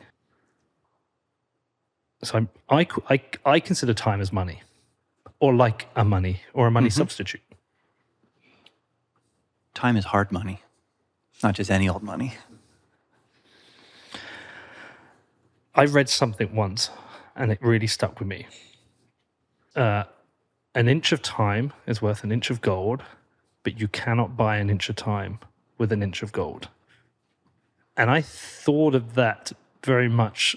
I thought of that a lot when my mother died. Like, the time I had with her was priceless because there was a finite time until she would pass. Literally priceless. Literally you couldn't priceless. pay to extend it. But more importantly, that. So, like, at the time, Okay, thanks, man. there was cheers To time. to time, to my mother. So she lived in Ireland, I lived in the UK. Every time I went to see her, there was a cost, but I would do it because, God, I want to see her as often as I can. So there was a cost to me. And that time was, priced in cost of opportunity cost, but there was no amount of money I could spend. And Steve Jobs, probably one of the richest guys in the world, he could not buy more time with money. These are deep waters. If you reflect a lot on this stuff, it can turn you into a really morose guy, or maybe, just maybe, a more wise guy. I would like to be wiser. That's the first step. It says this guy who knows nothing about wisdom. Come on, man. You are obviously, one, wise. Two, have a quality in allowing someone to feel comfortable questioning things. Because I'm instantly, in this scenario, questioning things now. I have no idea at the moment if we're making a good show or a terrible show, but I kind of don't care. I'm entirely selfishly enjoying the experience for me. In preparing for the show, I didn't read any articles, but I looked through some old quotations that I sometimes reflect on to remind me of my business, what it is that I'm here for. And there's one from a poet. I don't remember the name, but I tweeted it just this morning. And he says that for philosophers, it's the questions that matter. And this is the line that stuck out to me. He said they're like embers in the fire. They just sit there and they burn. And those questions can have consequences later, but it's the asking that matters. That's the valuable thing in philosophy. So they burn. Those questions sit in the back of your mind like little embers. What questions are sitting in the back of your mind, like little embers? I wonder whether Bitcoiners have, I think about this a lot, overestimated the likelihood of hyper-Bitcoinization and the inevitability of Bitcoin, and underestimated the negative costs, those who get left behind. And if you do both of those at the same time, you can make some really deep mistakes, I think, or at least you set yourself up for certain kinds of failure, intellectual, maybe even moral failure, when you think it's inevitable that this thing will take over and you haven't really thought about who it might leave behind. So that's something that Brad, Craig, and I have thought a lot about. And Brad's kind of like the heart of our operation. He really thinks about that question, who Bitcoin might leave behind, if it is what we think it just might be. My own suspicions, my best guesses are that Bitcoin will not hyper-Bitcoinize. It will not become the dominant money. It'll become unimportant money that sits alongside others and that is a kind of eternal check against institutional overreach. I think that's the best scenario that I think is a real possibility given where we are now. Maybe that's optimistic. It can be really deeply pessimistic, actually, to think that Bitcoin can take over. If you really think about who that taking over might harm, that is the people who didn't buy early. But you could potentially look at it a different way. It harms people who didn't buy early, but there's a net reduction in harm in that it ultimately would raise everybody up. So the positive externalities, the good stuff that Bitcoin creates outweighs or maybe even compensates the least well off. I think about those questions a lot. We thought about it in the interview with Perianne. The premise of the interview was actually to do with why an ETF has not been approved. So this is mind reading of Gary Gensler. I mean, a bit of that. I think everyone has come to the same conclusion on Gensler, and it's not really mind reading. It's pretty obvious, but by the by. Why has he not approved a spot ETF? And rather than just question that, Danny and I questioned before the interview, or the question we wanted to put to Perianne was, is a spot ETF good for Bitcoin, current Bitcoin holders, or everyone at large? And my fear was, especially when she talked about... That's a good distinction. Well, that she talked about the wall of money that would come in, trillions of potential investment. And if that's coming into the US, which already has an outsized position in Bitcoin as a collective group of people of ownership, I don't know what the split is, but I wouldn't be surprised if 40, 50% of Bitcoin is all held by Americans. If that wall of money came into Bitcoin and it raised the price 10, 20-fold, that would disproportionately benefit America. Would that make America an even far wealthier nation? What does that do for the little guy? And I don't know the answer. I'm not even the person to answer it, but I questioned it. And I'm not sure. Like an ETF would be amazing for me if if this wall of money came in. I personally would make a shitload of money. But what weighed on me was, actually, is this good for Bitcoin and humanity at large? And I think I'm siding on the side of I don't want a spot ETF because I'm not sure it's the best outcome for Bitcoin or people yet. I think we still need to get the little guys in. It sounds like integrity to me, to care about something more than just NGU, number go up. We have to. If we're going to be more than the laser-eyed cultists they think we are, we have to care about more than just number go up. Yeah, but if I only cared about number go up, I would You'd be involved Bitboy crypto or something. Yeah, I'd be involved in shitcoins, and I'm not. That's not to say I don't want money, and I'm not attracted to money or what it provides. the opportunity that it provides myself, my children, the nice holiday, a nice car, there's things like that. But ultimately, like, what is the mission here? Like, trying to anchor back to the mission. What is the mission? So I question that. What else? What other embers do you have going? I think about what the mission is. Yes. And this is something we've talked about at Bitcoin Policy Institute. To get rich. That's what the cynical onlookers might guess. I think they might be surprised at how little we care or talk about price, and how much we care about things other than price, and how united we are around a mission. So I was on the phone the other day with Grant talking about this Swan-sponsored opportunity. Thanks again. And we ended on this really upbeat note, and it wasn't because I thought that some research money would be coming to me and my friends. Honestly, maybe none of it will come my way. Maybe the resistance money people will get nothing. That's okay.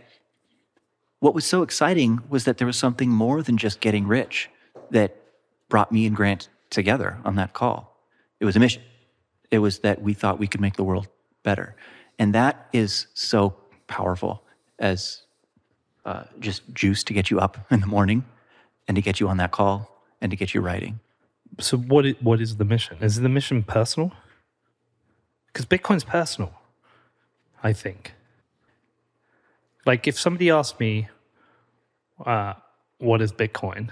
What is Bitcoin to you? Well, no, I said this to Stephen earlier. I start with trying to explain to them what is wrong with fiat, and then if inflation comes up, we've pointed out that inflation is a very personal problem because it affects people differently. It benefits some people. There are winners and losers, but Bitcoin to Nigerian activist is very different to a Pete McCormack in Bedford. It's very different to a Afghani female Afghani who can't get a bank account. Like, whoever you are, it's completely different. It's completely personal. So what is the mission? I've heard you say on the show what you think the mission is. You think it's the separation of money and state. I would put it a little bit differently. I think it's an eternal check on our institutions. That's kind of a fancy way of saying it's not just the state. I think we're in this time and place where schools and churches and states and corporations and mega corporations and various unholy combinations of any of these things have tremendous power over individuals. And it's these little technologies that occasionally come up that tip the balance of power in a favor back towards the individual. So the printing press is something like that. The firearm is something like that. And I think of Bitcoin as being one of those technologies that can really shape maybe even hundreds of years of human history by protecting us from, precious, valuable, important institutions that nonetheless have great capacity to really screw us over when they get too big. Bitcoin takes something important out of all of their hands. It breaks the concentration of power. It does. And it splits it up, it disintermediates, just in the same way that firearms might have done so when they were invented. So it's a democratizing of power. I hesitate about democratizing because it has so much connection to things like, elections and electoral politics. But if democratizing just means putting hands into individual people, then yes, absolutely. Because that's the mission. Power concentrates. Yes, it tends to over time. And power concentrates with money. So can power concentrate with Bitcoin if Bitcoin concentrates? Of course it could. Saylor could become the most powerful man in the world. Or some unknown whale. Who's more likely. Roger Ver, for example, at one point had 400,000 Bitcoin. There are other unknown whales that may, splash around, create. They have more than Michael does. That are unnamed or unknown to most Bitcoiners. Yeah, I like what Bitcoin does to incentives. It breaks certain incentives, but I think it does it in two ways. I think it breaks incentives with regards to the money printing press. Within Bitcoin, you've got this like check and balance on institutions, but there's a check and balance within the community. Like if I 1 week have an ad read which is for Cardano, I'm fucked. Like it's the death of the show. I think I would unfollow you. And I would ask to please have my $20 bill back, please. I'll be like, that's £30. I said Bitcoin is an eternal check. I should qualify that. I don't think that it's an eternal solution. I think that these things are kind of cyclical, and we need new technologies at new places and new times to fight back this inevitable concentration of power. Equilibrium outcomes tend to coalesce around concentrations of power. Not always, but this is a long tendency over human history. And so maybe someday we'll need something that none of us in this room could actually even imagine and think about, something even weirder than Bitcoin that will make the internet once again a site of freedom rather than surveillance and control. So yeah, there's this concept from Tolkien, probably my favorite author. He calls this the long defeat. The idea is that you can't defeat evil once. In fact, evil will come back. So there are these moments of triumph in Tolkien, but if you take the long view of his entire history, in fact, Morgoth is defeated, but then Sauron comes. Sauron will be defeated, but then the Nazis will rise. You know, there's always new evils, I'm afraid. It's the long defeat. Yeah, I mean, we have the evil of China that exists within China, which I personally believe is an evil. We have two sides of, some people would argue, of evil in a war right now. Personally think one side is more evil than the other. We have evil rising within the United Kingdom where I live. We have evil everywhere. God, where the fuck are we going? It gets even worse than that. The line between good and evil, you know this line from Solzhenitsyn. Yeah. It's not between you and me. The line between good and evil runs straight down each man's heart. Yeah, I mean, God. I mean, these battlegrounds are spiritual battlegrounds in a way when each of us makes a choice. Evil runs through all of us. It does. Huh. Does Bitcoin fix this? No, but Bitcoin can be enormously helpful now for certain kinds of evils that we do see. Yeah. There's a lot to think about here.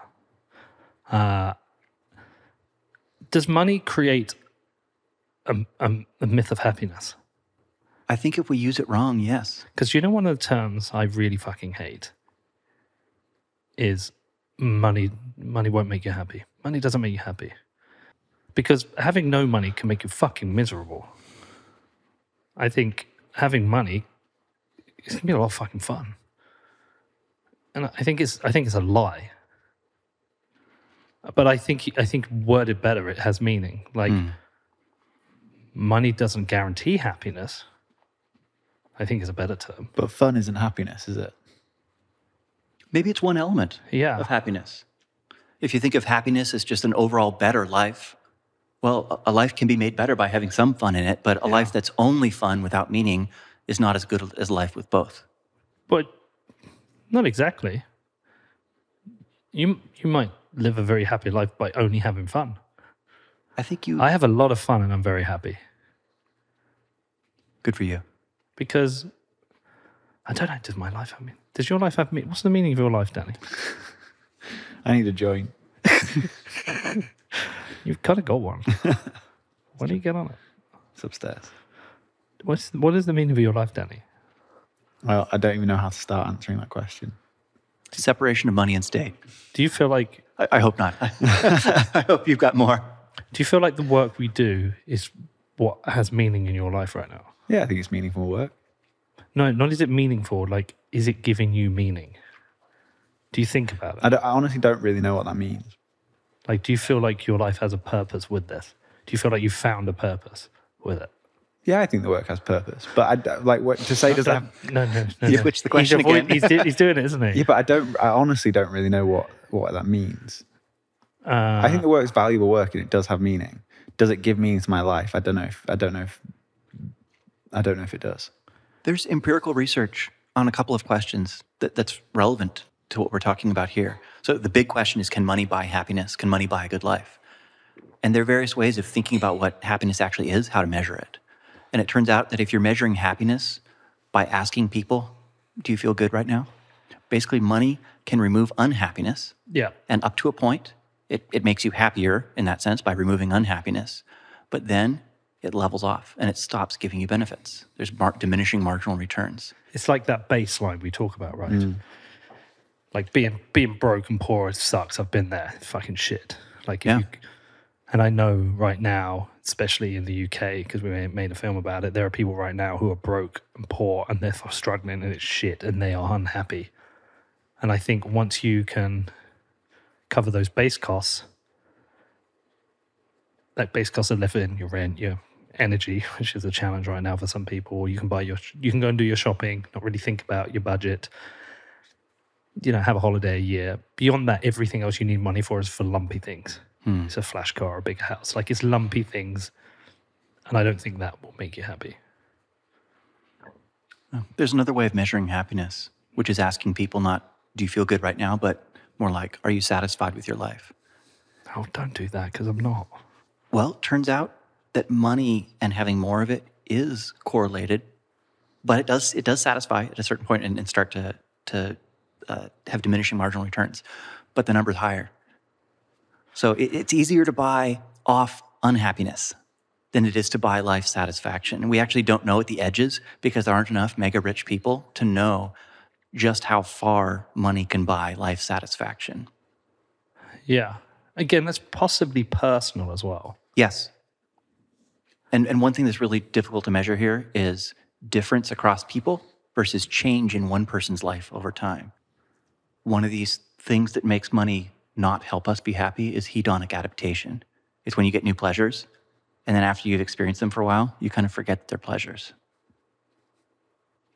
The human perceptual apparatus, remember, I mentioned this a bit ago, it's delta sensitive. It senses change. So the way to have a good life from pleasure is to have more and more and more pleasure, but we know that can't go on forever. Yeah. Increasing amounts and kinds of pleasure. That doesn't actually work. You adapt to what you have. Well, as a former drug addict, I know Exactly. that path. Yes. It is diminishing returns. It'll kill you. And then it becomes a trap. Yes. It goes from a pleasure to a trap. When what you think you're seeking is pleasure, but it turns out you're seeking to hold off displeasure. And that is no way to live. Yeah. So this is maybe one of the deeper reasons or ways that money can trap us, is that we think we can get money, we want more of it so that we can exchange for pleasure. But it turns out that you just hedonically adapt to new pleasures, and they're no longer great to you anymore. What we need are mechanisms to fight back, something to keep us from adapting too quickly to actually notice what is good in our lives. And if you don't have that in your life, then you'll always just be seeking more, and never finding it. Now, this show is brought to you by Gemini, who are also the lead sponsor of my football club, Real Bedford. Now, I am exclusively using Gemini for buying and selling Bitcoin, but I am only buying. It is a time to buy for me. We're hodlers, right? We're hodling through this. Now, I've been using the Gemini app for buying the dips. They have crushed it with the UX. And with that, I set up my DCA for twice monthly buys of Bitcoin. Now, both the app and the website make it really easy for buying and selling Bitcoin. And Gemini has invested in building industry-leading security from day one. And they are running a special offer for listeners of my podcast, What Bitcoin Did. All you need to do is head over to gemini.com/WBD, and new customers will get $20 in Bitcoin when they trade $100 or more on Gemini. Now, if you want to find out more, please head over to gemini.com/WBD, which is GEMINI.com/WBD. Next up, it is BCB Group. Now, BCB Group provide online business banking services for companies in the Bitcoin industry. And yes, I am a customer of BCB too. Now, they heard about the difficulty I had finding a payment service provider that understands Bitcoin and reached out to me. BCB's clients include major exchanges, market makers, funds, and miners active in UK and Europe, and they are now expanding globally. And they have this incredible network called Blink, which facilitates instant free payments between BCB clients for all supported currencies. Now, listen, I know, like me, a whole bunch of you had trouble with finding banking service providers.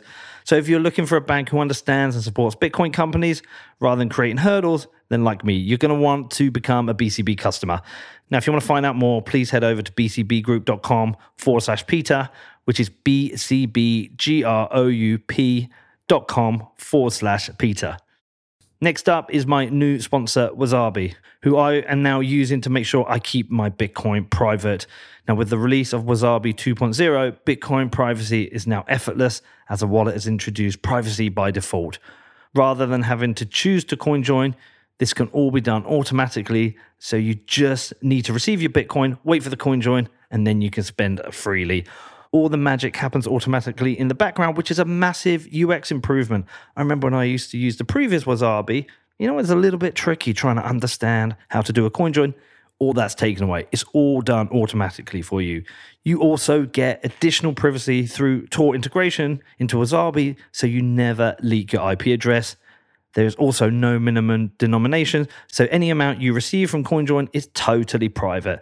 Now, privacy is something I've been taking more seriously recently, and with Wasabi 2.0, this makes it so easy. So if you want to find out more, please do go and check out wasabiwallet.io, which is WASABIWALLET.io. Also, today, we have my new sponsor, the Texas Blockchain Council. Now, on November the 17th and 18th, the Texas Blockchain Council are putting on the Texas Blockchain Summit in Bitcoin country, Austin, Texas. And now this is a 2-day event of thought leadership for Bitcoin. Day one is all that any Texas Bitcoin miner could ask for. Top Bitcoin CEOs and their teams will be hanging out in Austin. And day two with top policy leaders from the US, both federal and state legislators, senators, House of Representatives, CFTC commissioners. What more can you ask for? And I'm not just promoting it here on my podcast. I'm going to be heading to the event in Austin. I'm going to be in Vegas with Danny, but I'm going to be catching a flight over to Austin to see my Texas Bitcoin buddies and interviewing a very important person on stage. So make sure you book your ticket and check out this event. Hopefully I'll see you there. Hopefully we'll get a chance to hang out. Right, if you want to find out more, please head over to texasblockchainsummit.org and use the discount code PeterMC20 for a 20% discount at checkout, and let them know that I sent you there. This offer is valid until the end of October, and I hope to see you all down in Austin, Texas. Is there any study of the super rich and happiness? And does it, because you will see super famous people going through a very hard time, and the same typical cliche criticism is like, how can they be miserable? They're so rich. They've got everything they could want. And I think it's just such a naive statement with regards to understanding like relativity. Yeah. You're not living their life. So you see their house, their car, their lifestyle, and you think, oh, they must be super happy because they've got all that shit that you want. For them, that's their baseline. They've adapted. They can't change how they feel internally. But is there any study that too much money can have destructive power against happiness? There is. In fact, now getting social scientific research on this is tough because the mega rich do not submit to happiness monitors. So the way some of these studies work is you wear basically like a little Apple Watch, and then you dial in a number as you're, it beeps at you once every hour, and you put in a 1 through 10. Elon Musk is not going to wear this watch. He will not submit to this kind of study. It's too intrusive. So we don't have big data sets to understand and things like that. What we have are anecdotes. Here's one. This is from the introduction to a book by the Dalai Lama. It's called Ethics for a New Millennium. He talks about how he names a bunch of famous people. He's I've been in Brad Pitt's house. I've been in so-and-so's house. And you know what I found there? When everybody else is at the party, I go to the bathroom, I take some time for myself, and then I rifle through their medicine cabinets. And you know what I find? Drugs, benzos, opioids. These are people that are looking for something. I mean, that's a rude house guest, to be fair. Dalai Lama takes the piss. It's not just in his book, it's in the only part of the book anybody ever reads, which is the introduction. So if Brad Pitt wants to know what the Dalai Lama was doing in the bathroom, it's in print. So a lot of us are really bad at this. We're bad at exchanging money for happiness. You're just pissed that I said the show wouldn't be funny if I died and you took over. Danny's trying to be funny now. Yeah. Or is it that they have an easier access to these drugs that they believe can mask problems? Oh, that has to be part of it too. You know, I sometimes think about this for, I'll say Bitcoiners, but I'm really talking about me too, like the struggles of my own heart. We Bitcoiners anticipate some future moment of getting money. Absolute wealth. This is number go up. This is retirement early. It's those kinds of pipe dreams. But my guess is that if we don't practice and get good at exchanging money for happiness now, we won't be any better at it later. Well, this is why and it won't make us happier. And what is the point except to be happier, and for those you love to be happy? So what's the point of money except to somehow exchange it for something that's of better value? Yeah, this is why I'm not 100% comfortable with the hodl-only mentality. Yeah. Like I say hodl, but I sometimes wonder whether that is like collective propaganda to force number go up more. When of course it is. Yeah. And it's kind of scammy too, because the people yelling hodl the hardest are those who are secretly selling on the way up. Well, we don't know that. The Celsius stuff is out. Yeah, well, we do know it sometimes. Peter, slightly sometimes we do know yes, it. Yeah. But generally speaking, Celsius is a specific situation. But like, I sell Bitcoin, and I admit it. You know, I bought a car with it and a house, and bought my son a car, and like, I openly admit And your it. dad, right? Yeah, I bought my dad a car. But I didn't. But I don't think I bought his with Bitcoin. I bought his with cold hard cash. But like, you know, when I've had those jumps, I've spent and raised my or other people's lives up, or we give money out to, you know, projects like we support what Stephen's doing, or Peter Todd, or whoever. We support things, but And HRF, I hope. HRF, I've supported HRF. I supported a lot of projects, but The Human Rights Foundation, you should give them some of your Bitcoin. you should definitely give some of your Bitcoin.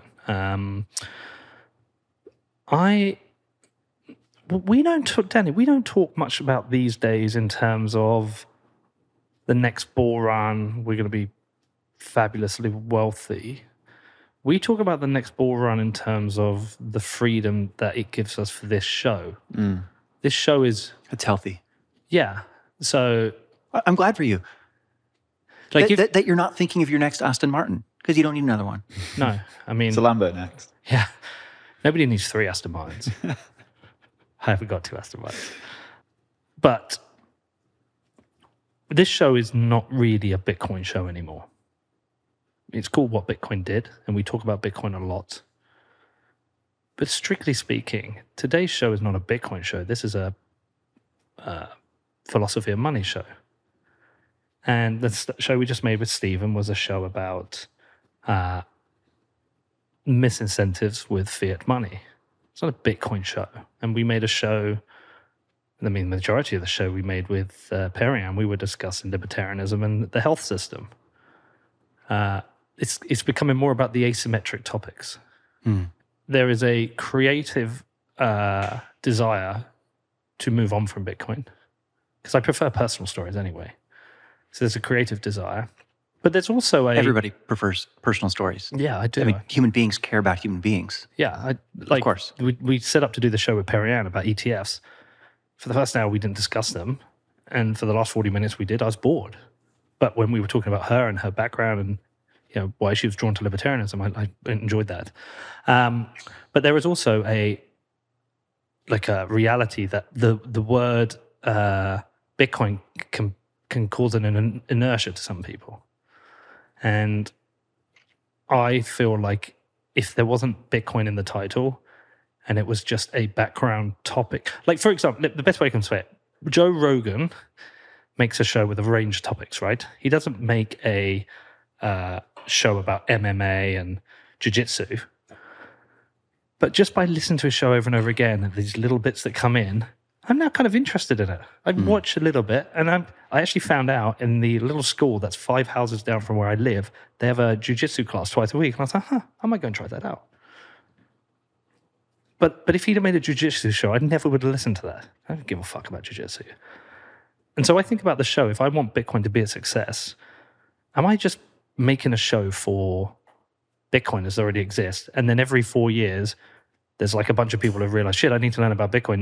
Number goes up, and they go into Spotify, they search for Bitcoin, they find my show, or their friends tell them to listen to it. But then I just preach into the choir. Would it be a more successful Bitcoin show if it wasn't a Bitcoin show? Well, you've answered that question a while ago when you started ranging more widely. Yeah. Yeah. So we know we want to do that. So the big question is, can we, and I questioned this to Willy Woo and other people, and the only reason we have not made that leap right now is it's a gamble, and it's a financial gamble. Yeah, the show is secure. You got guys to pay for. Got guys to pay for. You got stuff to pay for. Got stuff to pay for. But I also said that I asked the question about this earlier without you realizing it. It's like the risk isn't just to the people on the show.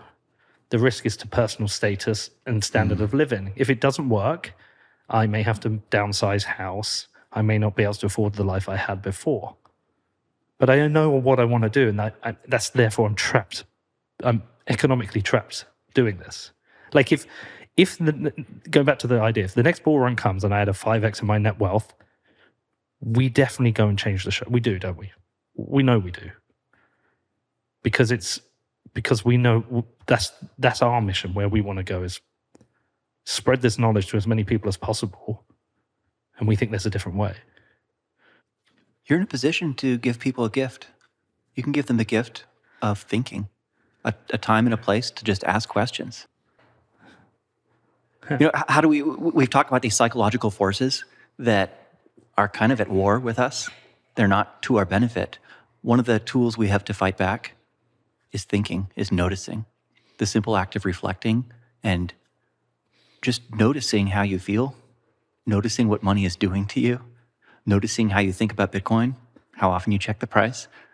And these things are prompted by questions. So you're in a position to raise questions that could help us notice, that could help us think. I think money makes me a better person. It doesn't make everybody a better person. No, I know that. I just know, I think for me... It's just leverage. I mean, it just extends what you already have. I think it makes me more generous. No, it doesn't make me more generous. It makes me... I'm the same generous, but the amount I give away is more. The total amount. The impact of your generosity is expanded. Yeah. And I think money allows me to... but maybe that means I'm not a good person. Because money allows me then to focus on the things I want to do. But I'm only doing that because I've got financial freedom. Whereas if I had a pair of bollocks, I'd just do it anyway. So maybe I'm a piece of shit. Maybe I'm putting money before my own happiness and what I want to do. No, I am. How much is enough money? We talked 27. about how 21. 21. No, I'm greedy. We talked before about how the happiness effects of money taper off as you get up. There's a magic number that some people cite, which is about 75,000 US per person Per in a year. household per year. So that's income. Wait until they get there. That's right. Well, here's the thing. You ask how much is enough? There's a one-word joke answer that everybody knows. More. More. It's a joke, but it actually expresses something deep and maybe pathological. Because if that really is your answer, and for many of us it is, then you'll never be happy. So I think the answer isn't $75,000 a year per person in your household, nor is it more. It's more like, well, how much do you want to be enough? Maybe aim at that, but then you need to set yourself up so that you can stop. You need to set yourself up so that you won't be grabbing for more and more and more on the hedonic treadmill, always adapting and never happy anymore. Is there ethical and unethical ways to spend money? Of course, the answer in one sense has to be yes. Like you can pay somebody to assassinate somebody, and that's bad. But what if you're assassinating, killing baby Hitler? You can pay somebody to assassinate an innocent person, and that's bad. Yes. One thing that this question highlights is that there are interesting moral and social taboos around money that don't always make sense when you examine them. Let me give you an example, and maybe you can think of one, Peter. Here's something that I give students a lot. Quite regularly, I'll see a student who really wants to think about something, and so I'll just give them a book about that thing. And then I will rebuy the book for my own personal library. So I just give them a copy. Happens all the time. This is sort of part of the job. I basically budget for it to give away books all the time. How many books do you give away a year? Maybe one per month, so 9 teaching months out of the year, so nine books per year. Okay. So maybe all the time is an exaggeration, but this happens. It's not at all unusual for me, and it goes over fine. Now imagine that if instead of giving a book to a student, I had handed them money, even money of equal value. To go buy the book. Yeah, that would be weird. There's a kind of social taboo about that. Like, wait a minute. Profs don't give students money. What is this creep after? Think about what gifts you might have bought for your mother. Would you have given her money or a gift? Could you have given her the equal value in money or a gift? Which would be kind of a weird thing and maybe a cold, inhuman thing to do versus the right thing. I always give my sister money for her birthday because I always forget it. And she's always glad I give her money. Because I always give her more money than I would have spent on the present to make up for the fact that I didn't get her something. I'm sorry, Lorraine. These social rules don't always bind us. Obviously, there are exceptions. But there are a lot of things, there are a lot of times and places and contexts where it's totally inappropriate. Here's one more example. Somebody who I thought was a friend of mine asked me a bit ago if I could read one of his papers and give comments on it. And of course, I was about ready to say yes. And then he said, I'll pay you. And I just thought, well, dude, I thought we were friends. His offer to pay me, actually, it separated us. It's like we weren't friends anymore. That sounds like the start of mine and Danny's relationship. And mine and Jeremy's. And we're still not friends. What did Peter offer you money to do, Danny? That's not what happened. It's the opposite. Go on. Well, I reached out to Peter years ago saying, I think I can help with the podcast. And I offered to do the first couple of shows for free, see if you want me to carry on. And straight away he just said, no, I'll just pay you for the work. Because I didn't want to see his unpaid work. I didn't want to see that. I wanted to see what his paid work was. And I wanted him to know that I value paying for work. Same with Jeremy. Jeremy offered the same. It changed your relationship, though. Yeah. When you bring money, it changes the way we relate to each other. So Marxists talk a lot about this. They say that money alienates us from other people. I think there's something right and something wrong about that. Here's what's right. I think people immediately will want to disagree with that because they don't want to agree with the Marxist idea. But no, I think they're right. I mean, we have class structures which are based around money that create separation. Yeah, it's alienation is the fancy Marxist word for that. Here's where I think Marx and those who follow him have made a mistake. They failed to notice the ways that money brings us together. I took an Uber ride here. I gave the guy money. He gave me a ride. It brought us together. We had a fun conversation. And then we both got something we wanted out of that relationship that we couldn't have gotten without a medium of exchange between us. It's this great social technology to enable us to relate to each other. And actually, if loving someone is doing something that's good for them and being with them, there was a kind of love that was exchanged. Because I did something that was good for him. I gave him money. And then he did something that was good for me. And we spent time together. We interacted. Yeah, the sum of the parts was more. It wasn't just the trade. Because you got the conversation, the sum of the parts was more as well. But even if there hadn't been a conversation, there's a kind of love that's exchanged. It's meeting each other's needs. So Marxists often miss that. They think only about the alienation bit, and they miss that money as social technology actually enables us to help to meet the needs of people that we have no knowledge of and couldn't possibly have knowledge of. We maybe can't speak their language. And yet you could offer something of value in exchange for something of value, and we would understand each other and actually do each other a solid. So you asked unethical uses of money. Of course there are. There's also taboos. And that is so interesting because it tells us that money is weird. It tells us the fact that there are these taboos is just further evidence of money's weirdness. And I'll just say this, plugging myself and my work. It tells us that the philosophy of money is a real subject that we should be thinking about. Taboos are excellent evidence of that.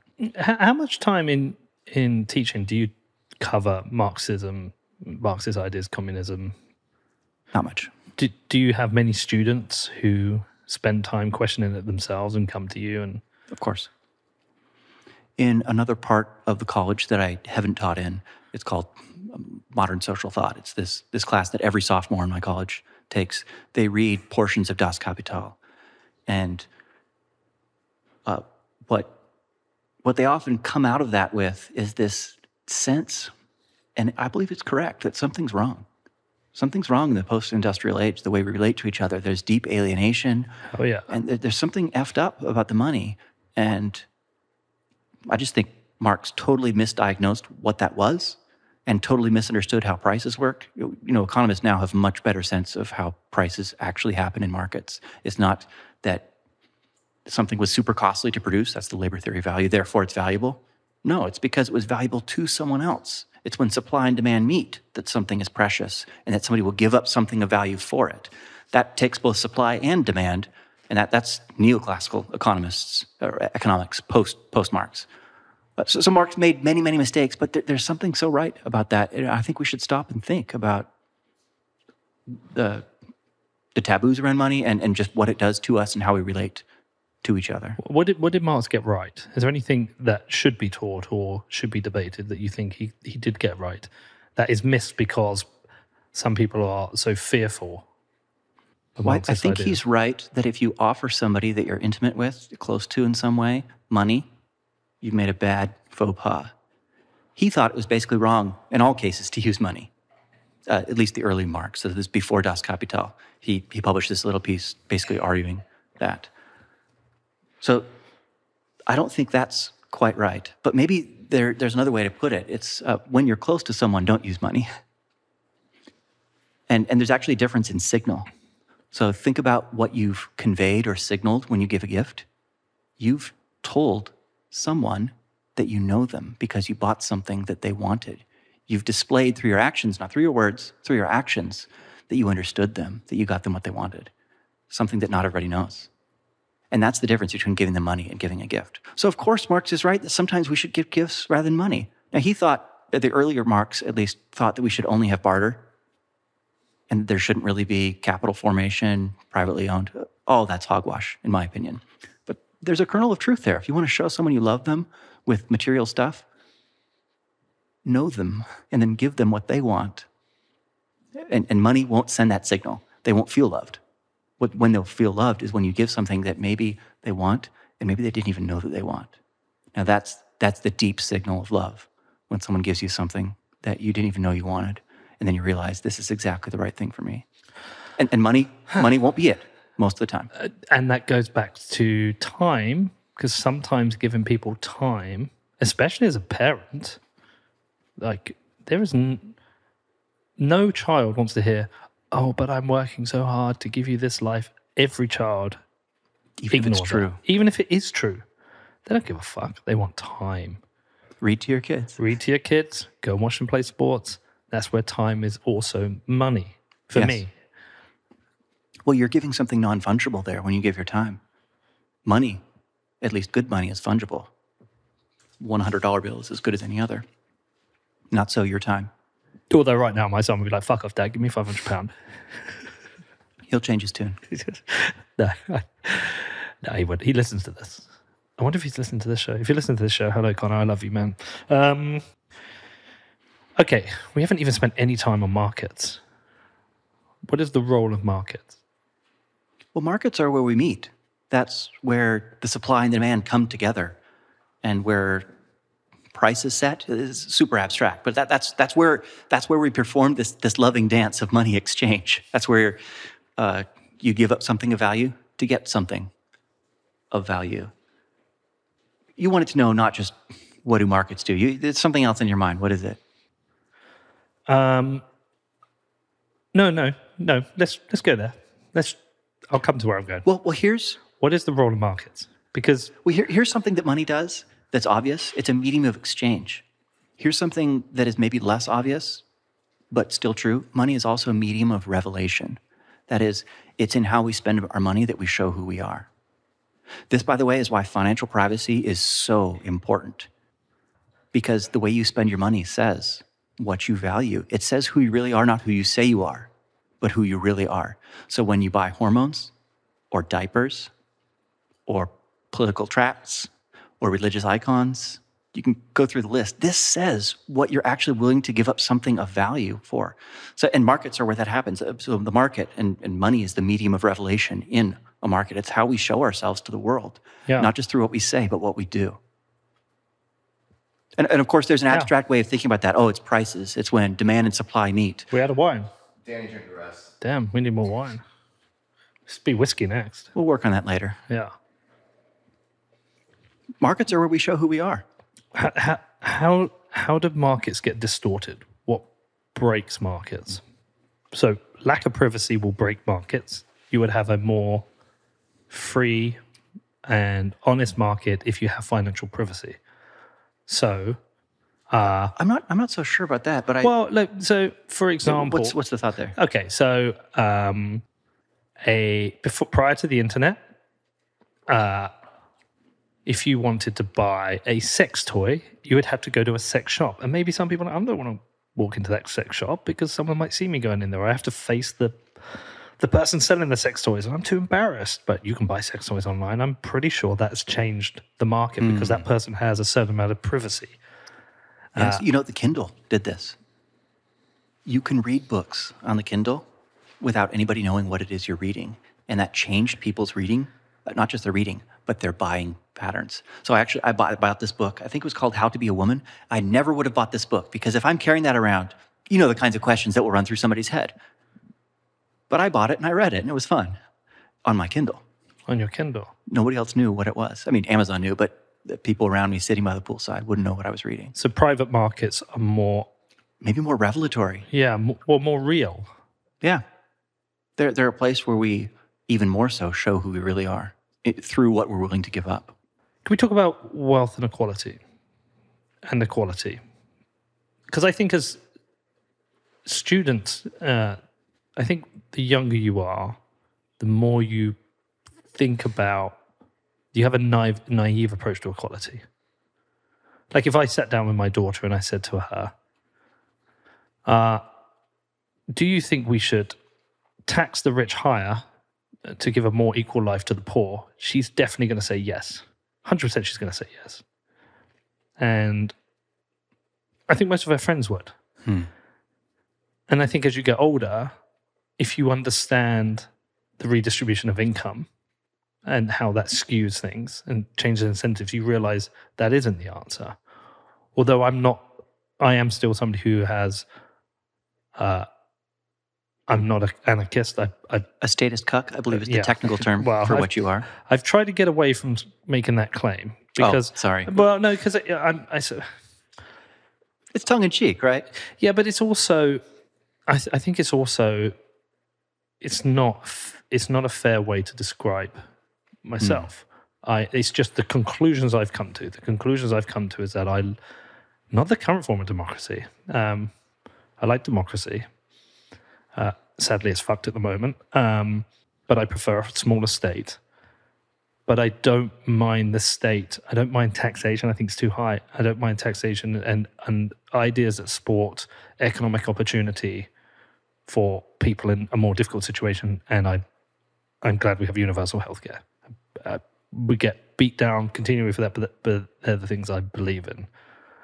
But why is it that some people are more happy than others to pay tax to create a more opportunity for others, and there are others who are opposed to it? Is it down to money, or is it down to political ideology? Or is it both?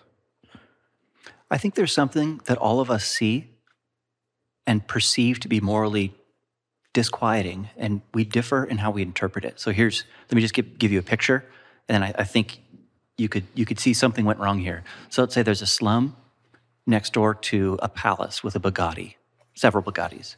When you look at a picture like that, and this exists in the real world, I think if your heart is real, if it's beating and with blood and you're a human, you'll think something is wrong there. Something went wrong. So here's one popular diagnosis of what went wrong. Oh, it's wealth inequality. It's the difference to what went wrong. And so we need to fix it somehow, whether with markets or with force. Those are our options, with force or without. I actually take a different view myself for what went wrong. I don't think it's the difference between these two stacks that is morally problematic. I think it's the fact that one stack isn't high enough. So one of these is an absolute measure. It's having enough, and do we all have enough versus do some of us have too high a ratio relative to others?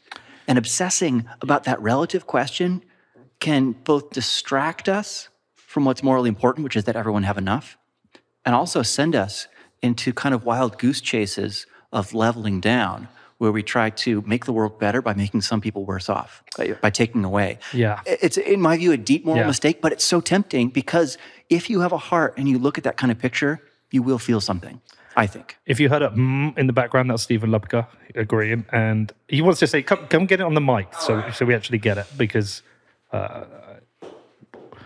you want mine or do you want, yeah.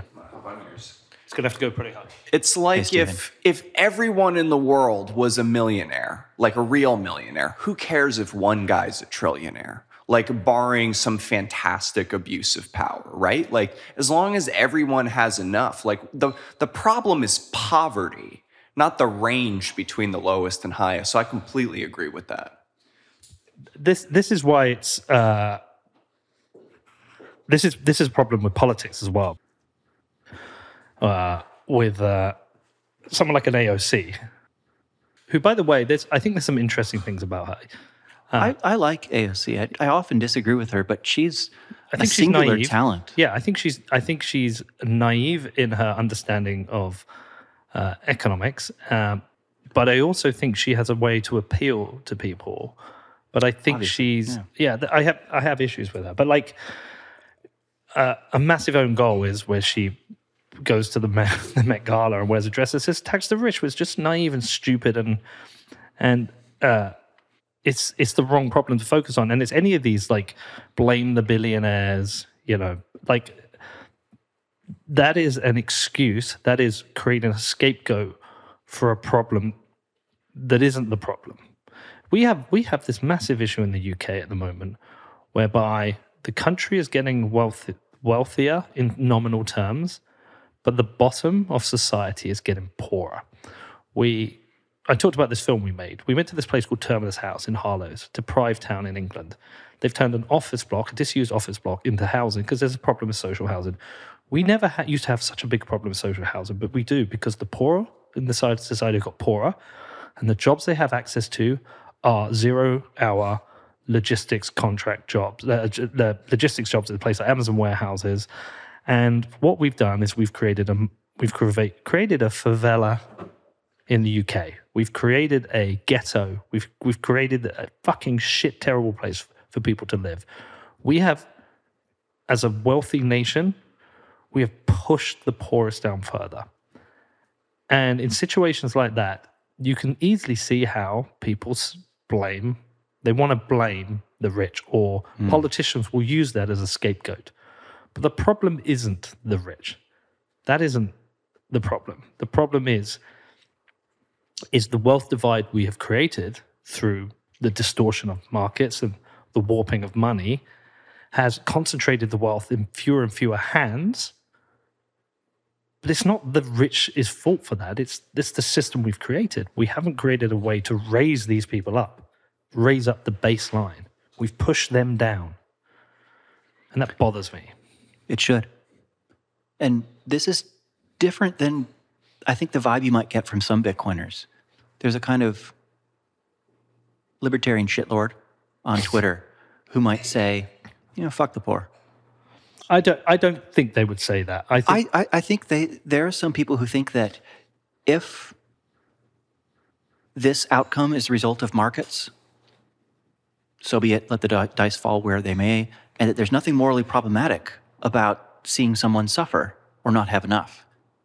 And I think it's important to highlight that you can care about everyone having enough without wanting to, or without thinking that the problem is the ratio or that redistributive taxes are the only solution. But I don't think that's. I think anyone who feels like that is an outlier and a psycho, and I don't think there are many who think like that. I think what the libertarians that you're referring to would think is that we have made it perhaps too easy for some people to not work and to live off the state, and they've been conditioned into that expectation, and we need to remove that so people have the incentive to become productive. So I would challenge what you said there, because I spent a lot of time with Bitcoin libertarians, and I don't think that's what they believe. There would maybe be some people, but they're outliers and psychopaths. Let us set them aside then. Yeah, I think I believe the libertarian friends I've met and spent time in the Bitcoin actually are good people, and they think the fiat system with too much collectivism is the problem, and you need to break that to raise up the opportunity for others with the right incentives, because incentives matter. I would challenge you on that. Challenge accepted. I'm not going to fight back. I think you're right as a matter of generalizations. There's one important distinction when thinking about distributive justice. So distributive justice is the distribution of goods just? So, you've got 10 Bitcoins, I've got 3, Danny has 7. Is this a just distribution? It's the same. You come to the similar answer to how much is enough. Well, actually, what a great idea. Let's circle back to that, because I think there's a connection to what we were talking about earlier. There's two big approaches to distributive justice. There's what are called patterned approaches. So the idea here is that you can take a snapshot in time and look at the pattern and then tell whether it's just or not. And then there's competing historical accounts, which say, wait a minute, you need to know how the pattern got there before you can know whether it's good or bad. And I think there's a really important insight in that second historical account that's often missed. We don't know what is wrong with the situation when we see, one guy has too little, the other guy has a lot, until we know how they got there. And this is where Bitcoiners could maybe press, because Bitcoiners know something about how we got where we are and what happened to the money, what happened in 1971.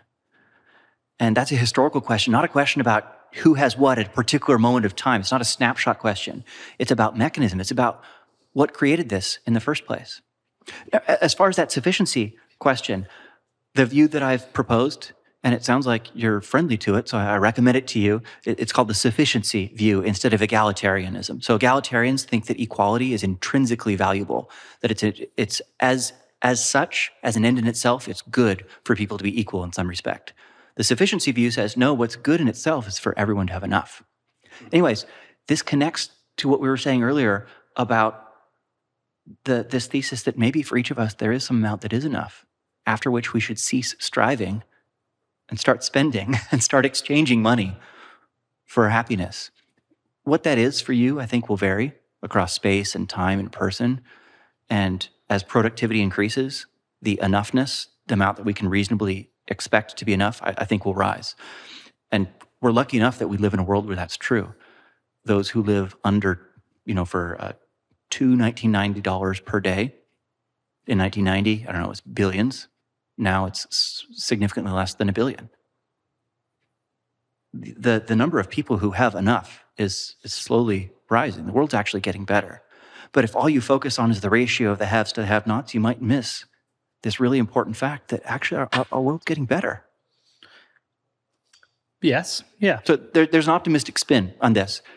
Having said that, it doesn't follow that everyone has enough and that our world is perfect, because neither of those things are true. Is inheritance fair? I stand to inherit nothing from my parents. So there's a question of bags here. Yeah, of course. People with wealthy parents might have strong reason to give a very different answer than me. I kind of think I have to consider my children's inheritance. Could I distinguish two questions? Yeah.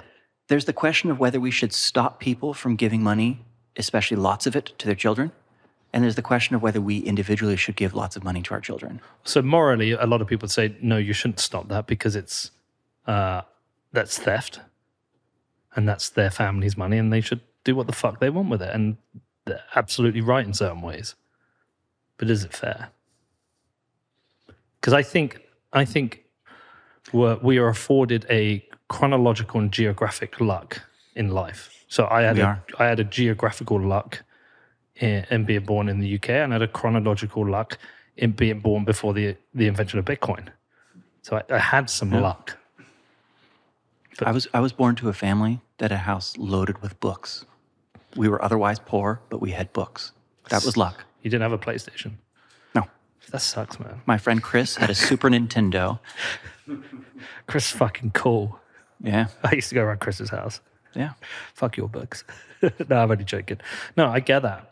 I fully understand that. There's a great line from another movie, About Time, which is not a great movie, but has like a special About place Time for is me. a great movie. Okay. What the fuck are you on about? That film I think is it's a really. incredible. I think it's special, though technically flawed. I've been to that restaurant. The one in the dark. Yeah, the one in the dark. I'll tell you a funny story for about that. I went. Do you know? Have you seen this film? No, I've never. We should heard watch of it. that tonight. So, Rachel McAdams, and who's the guy? oh, you'll know him. Oh, God, Redhead. I'm so bad with names. He's the guy in Star Wars who plays the bad guy, the English guy. You know, but no, it's He got was a in a Black Mirror episode too. yes. He's in the first. Is he in the first episode? First Bill series. Bill Nye. No, Bill Nye's the dad. Oh, okay. No, I think he's in the very first. The first episode of Black Mirror is the politician having sex with the pig. Yeah. Big. Yeah. He's episode 2 of Black Mirror. I thought that was Waldo. Domhnall Gleeson. Yeah, he's Brendan Gleeson's son. Oh, we didn't know that. Yeah. Huh, interesting. So, About Time we should watch after this. It's charming. But Great there's- soundtrack too. But there's a restaurant, Le Dons Noir, and they've got about 5 of them in the world. There's one in Paris, there's one in London, I think there's one in Vegas.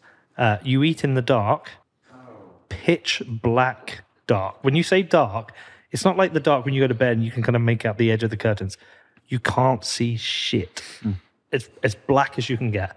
All the staff are blind. Okay, so all the staff are blind. And so there's 2 things that happen. Firstly, the staff, because they're blind, they're used to navigating without sight. So they know everywhere they're going. It's perfect. They know. The thesis about the restaurant is when you cannot see the food, it raises your taste sensation. So you taste the food differently. That's very cool. It's true. It's cool, and it's true. You end up eating with your hands because if you're trying to use a knife and fork, you just can't do it. So 2 things happened that night. Firstly, like a dick, I got my vape out and tried to have a vape, and I lit the room up. So that didn't go down well. And then secondly, that you have to try and go to the bathroom at some points, and they don't guide you to the bathroom. They tell you where it is. You have to find your way.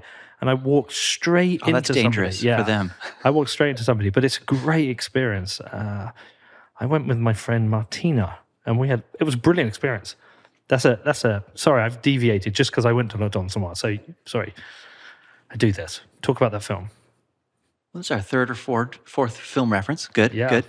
The line that I was going to bring up, it's something like this: give your kids enough so that they can do anything, not so that they can do nothing.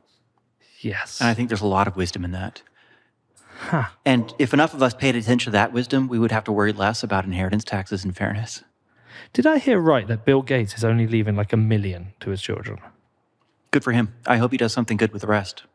I have no Well, confidence that he will. But I know a lot of hope he's he will. unpopular with a lot of people because he's trying to engineer food and do a lot of weird shit, and I get that. But he has also done a lot of good with his money. He's essentially eradicated. Yes. Is it polio he's eradicated from the world?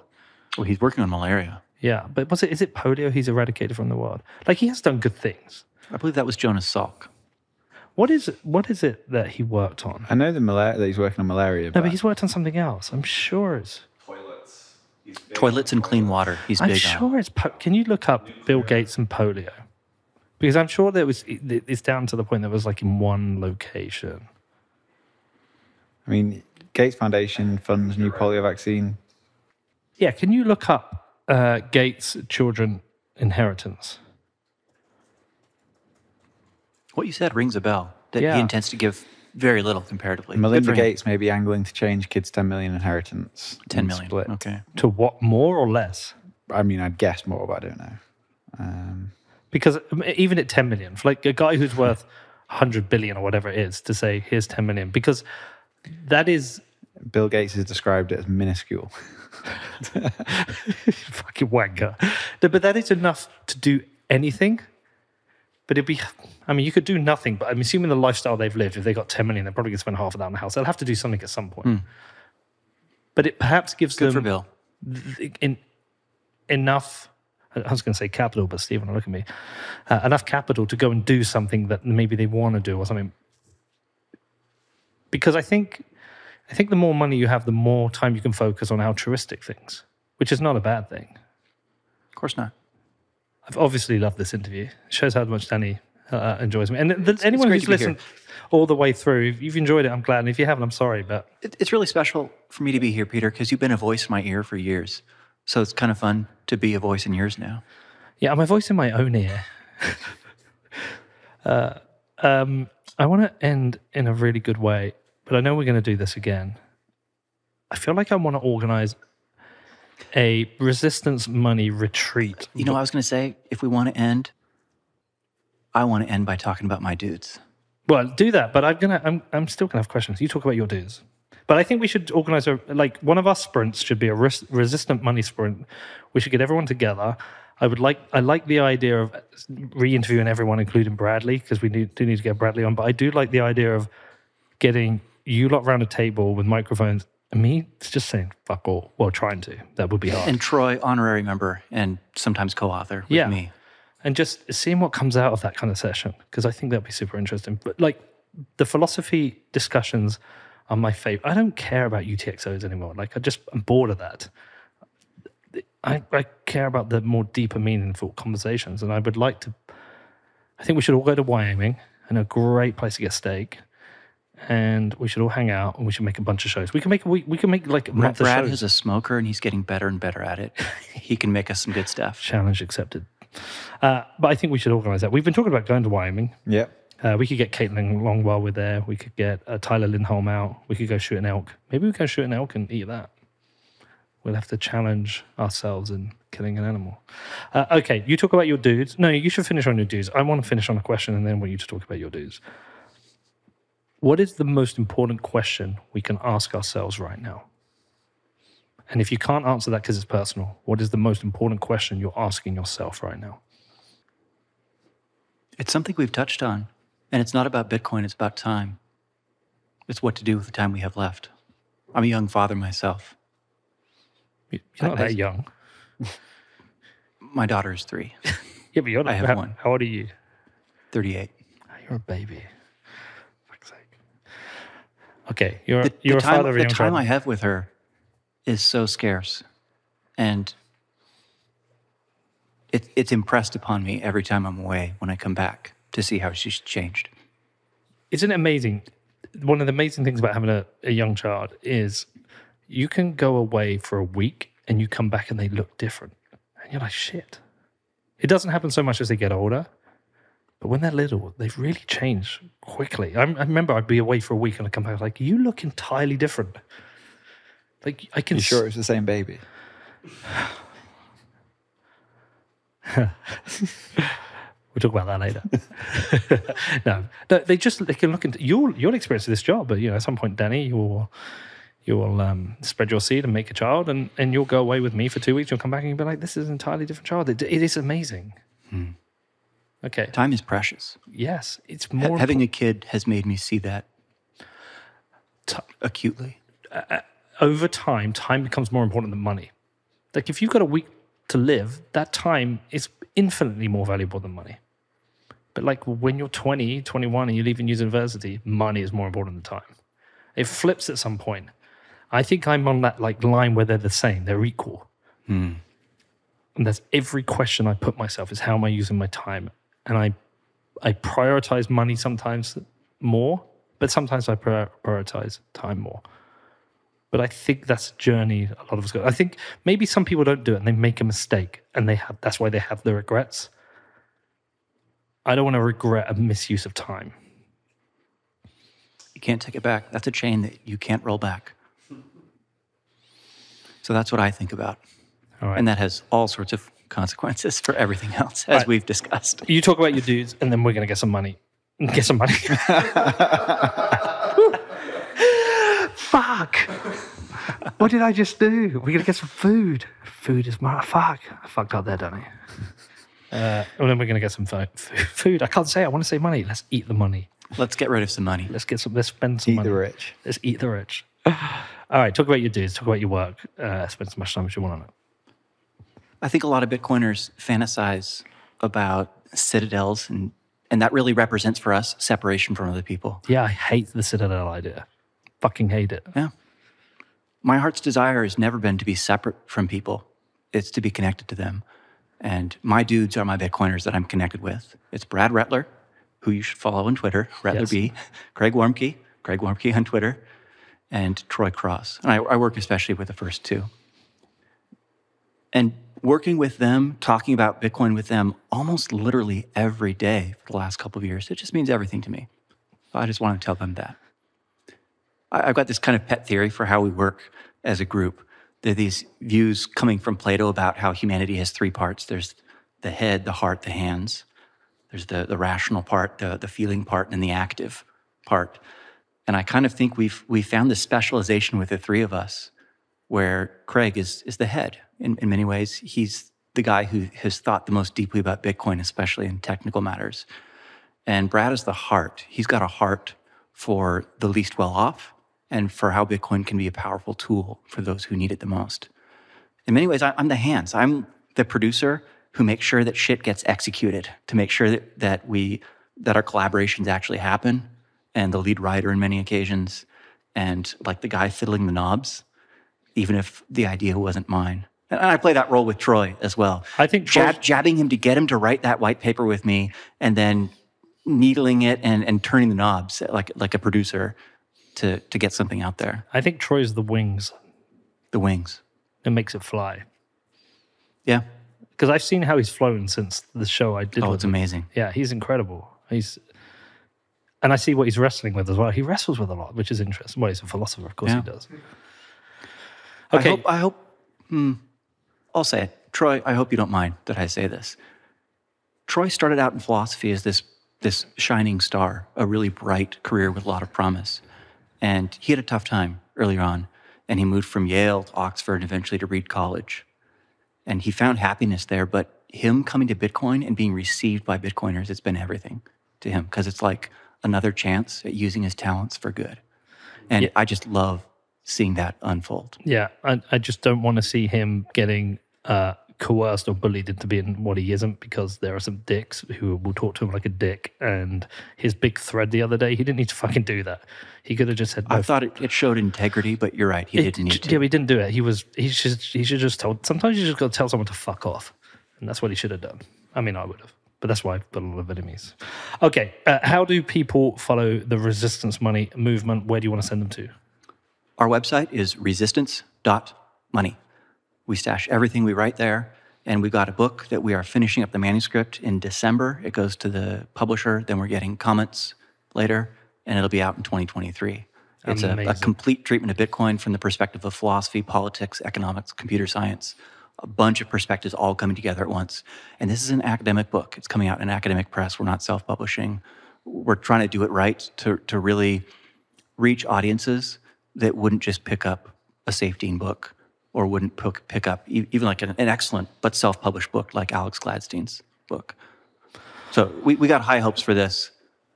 Well, good luck with it. Thank you. I cannot wait to read it. I would sit down like this with you anytime you want, and I cannot wait to do it again. I fucking love this. And anyone listening, if you've enjoyed this, great. If you haven't, I'm really sorry. I just had to be very selfish in this one, and it was wonderful. So thank you. I'm so glad I know you. I'm so glad you're in my life. And let's get some food. Thanks, Peter. It's a pleasure.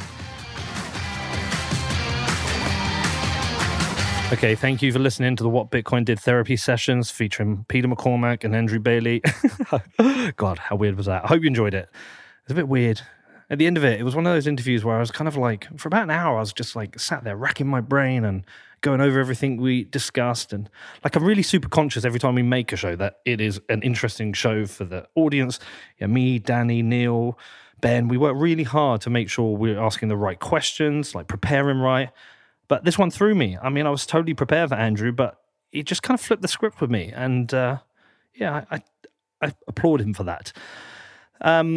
So if you've enjoyed this, I do recommend you go also and check out the shows I made with Troy Cross, the one I made with Crane Warmke, and we're also going to get Bradley Rettler on the show at some point. And do you know what? I'm going to try and get them all together. I think if we can get Troy, Craig, Andrew, and Bradley all in a room, I think it will be both weird, we'll drink a lot, and we'll get some deep stuff. So hopefully that'll happen. Anyway, big thanks to Andrew. Big thanks to you. I'm off. Got a football match this weekend. Got to get back to the UK. I've enjoyed myself over here in Switzerland for the Plan B conference. Big shout out to the team put that together. They've done an amazing job. Right, you got any questions about this? Anything else? Please do reach out to me. It is hello@whatbitcoindid.com.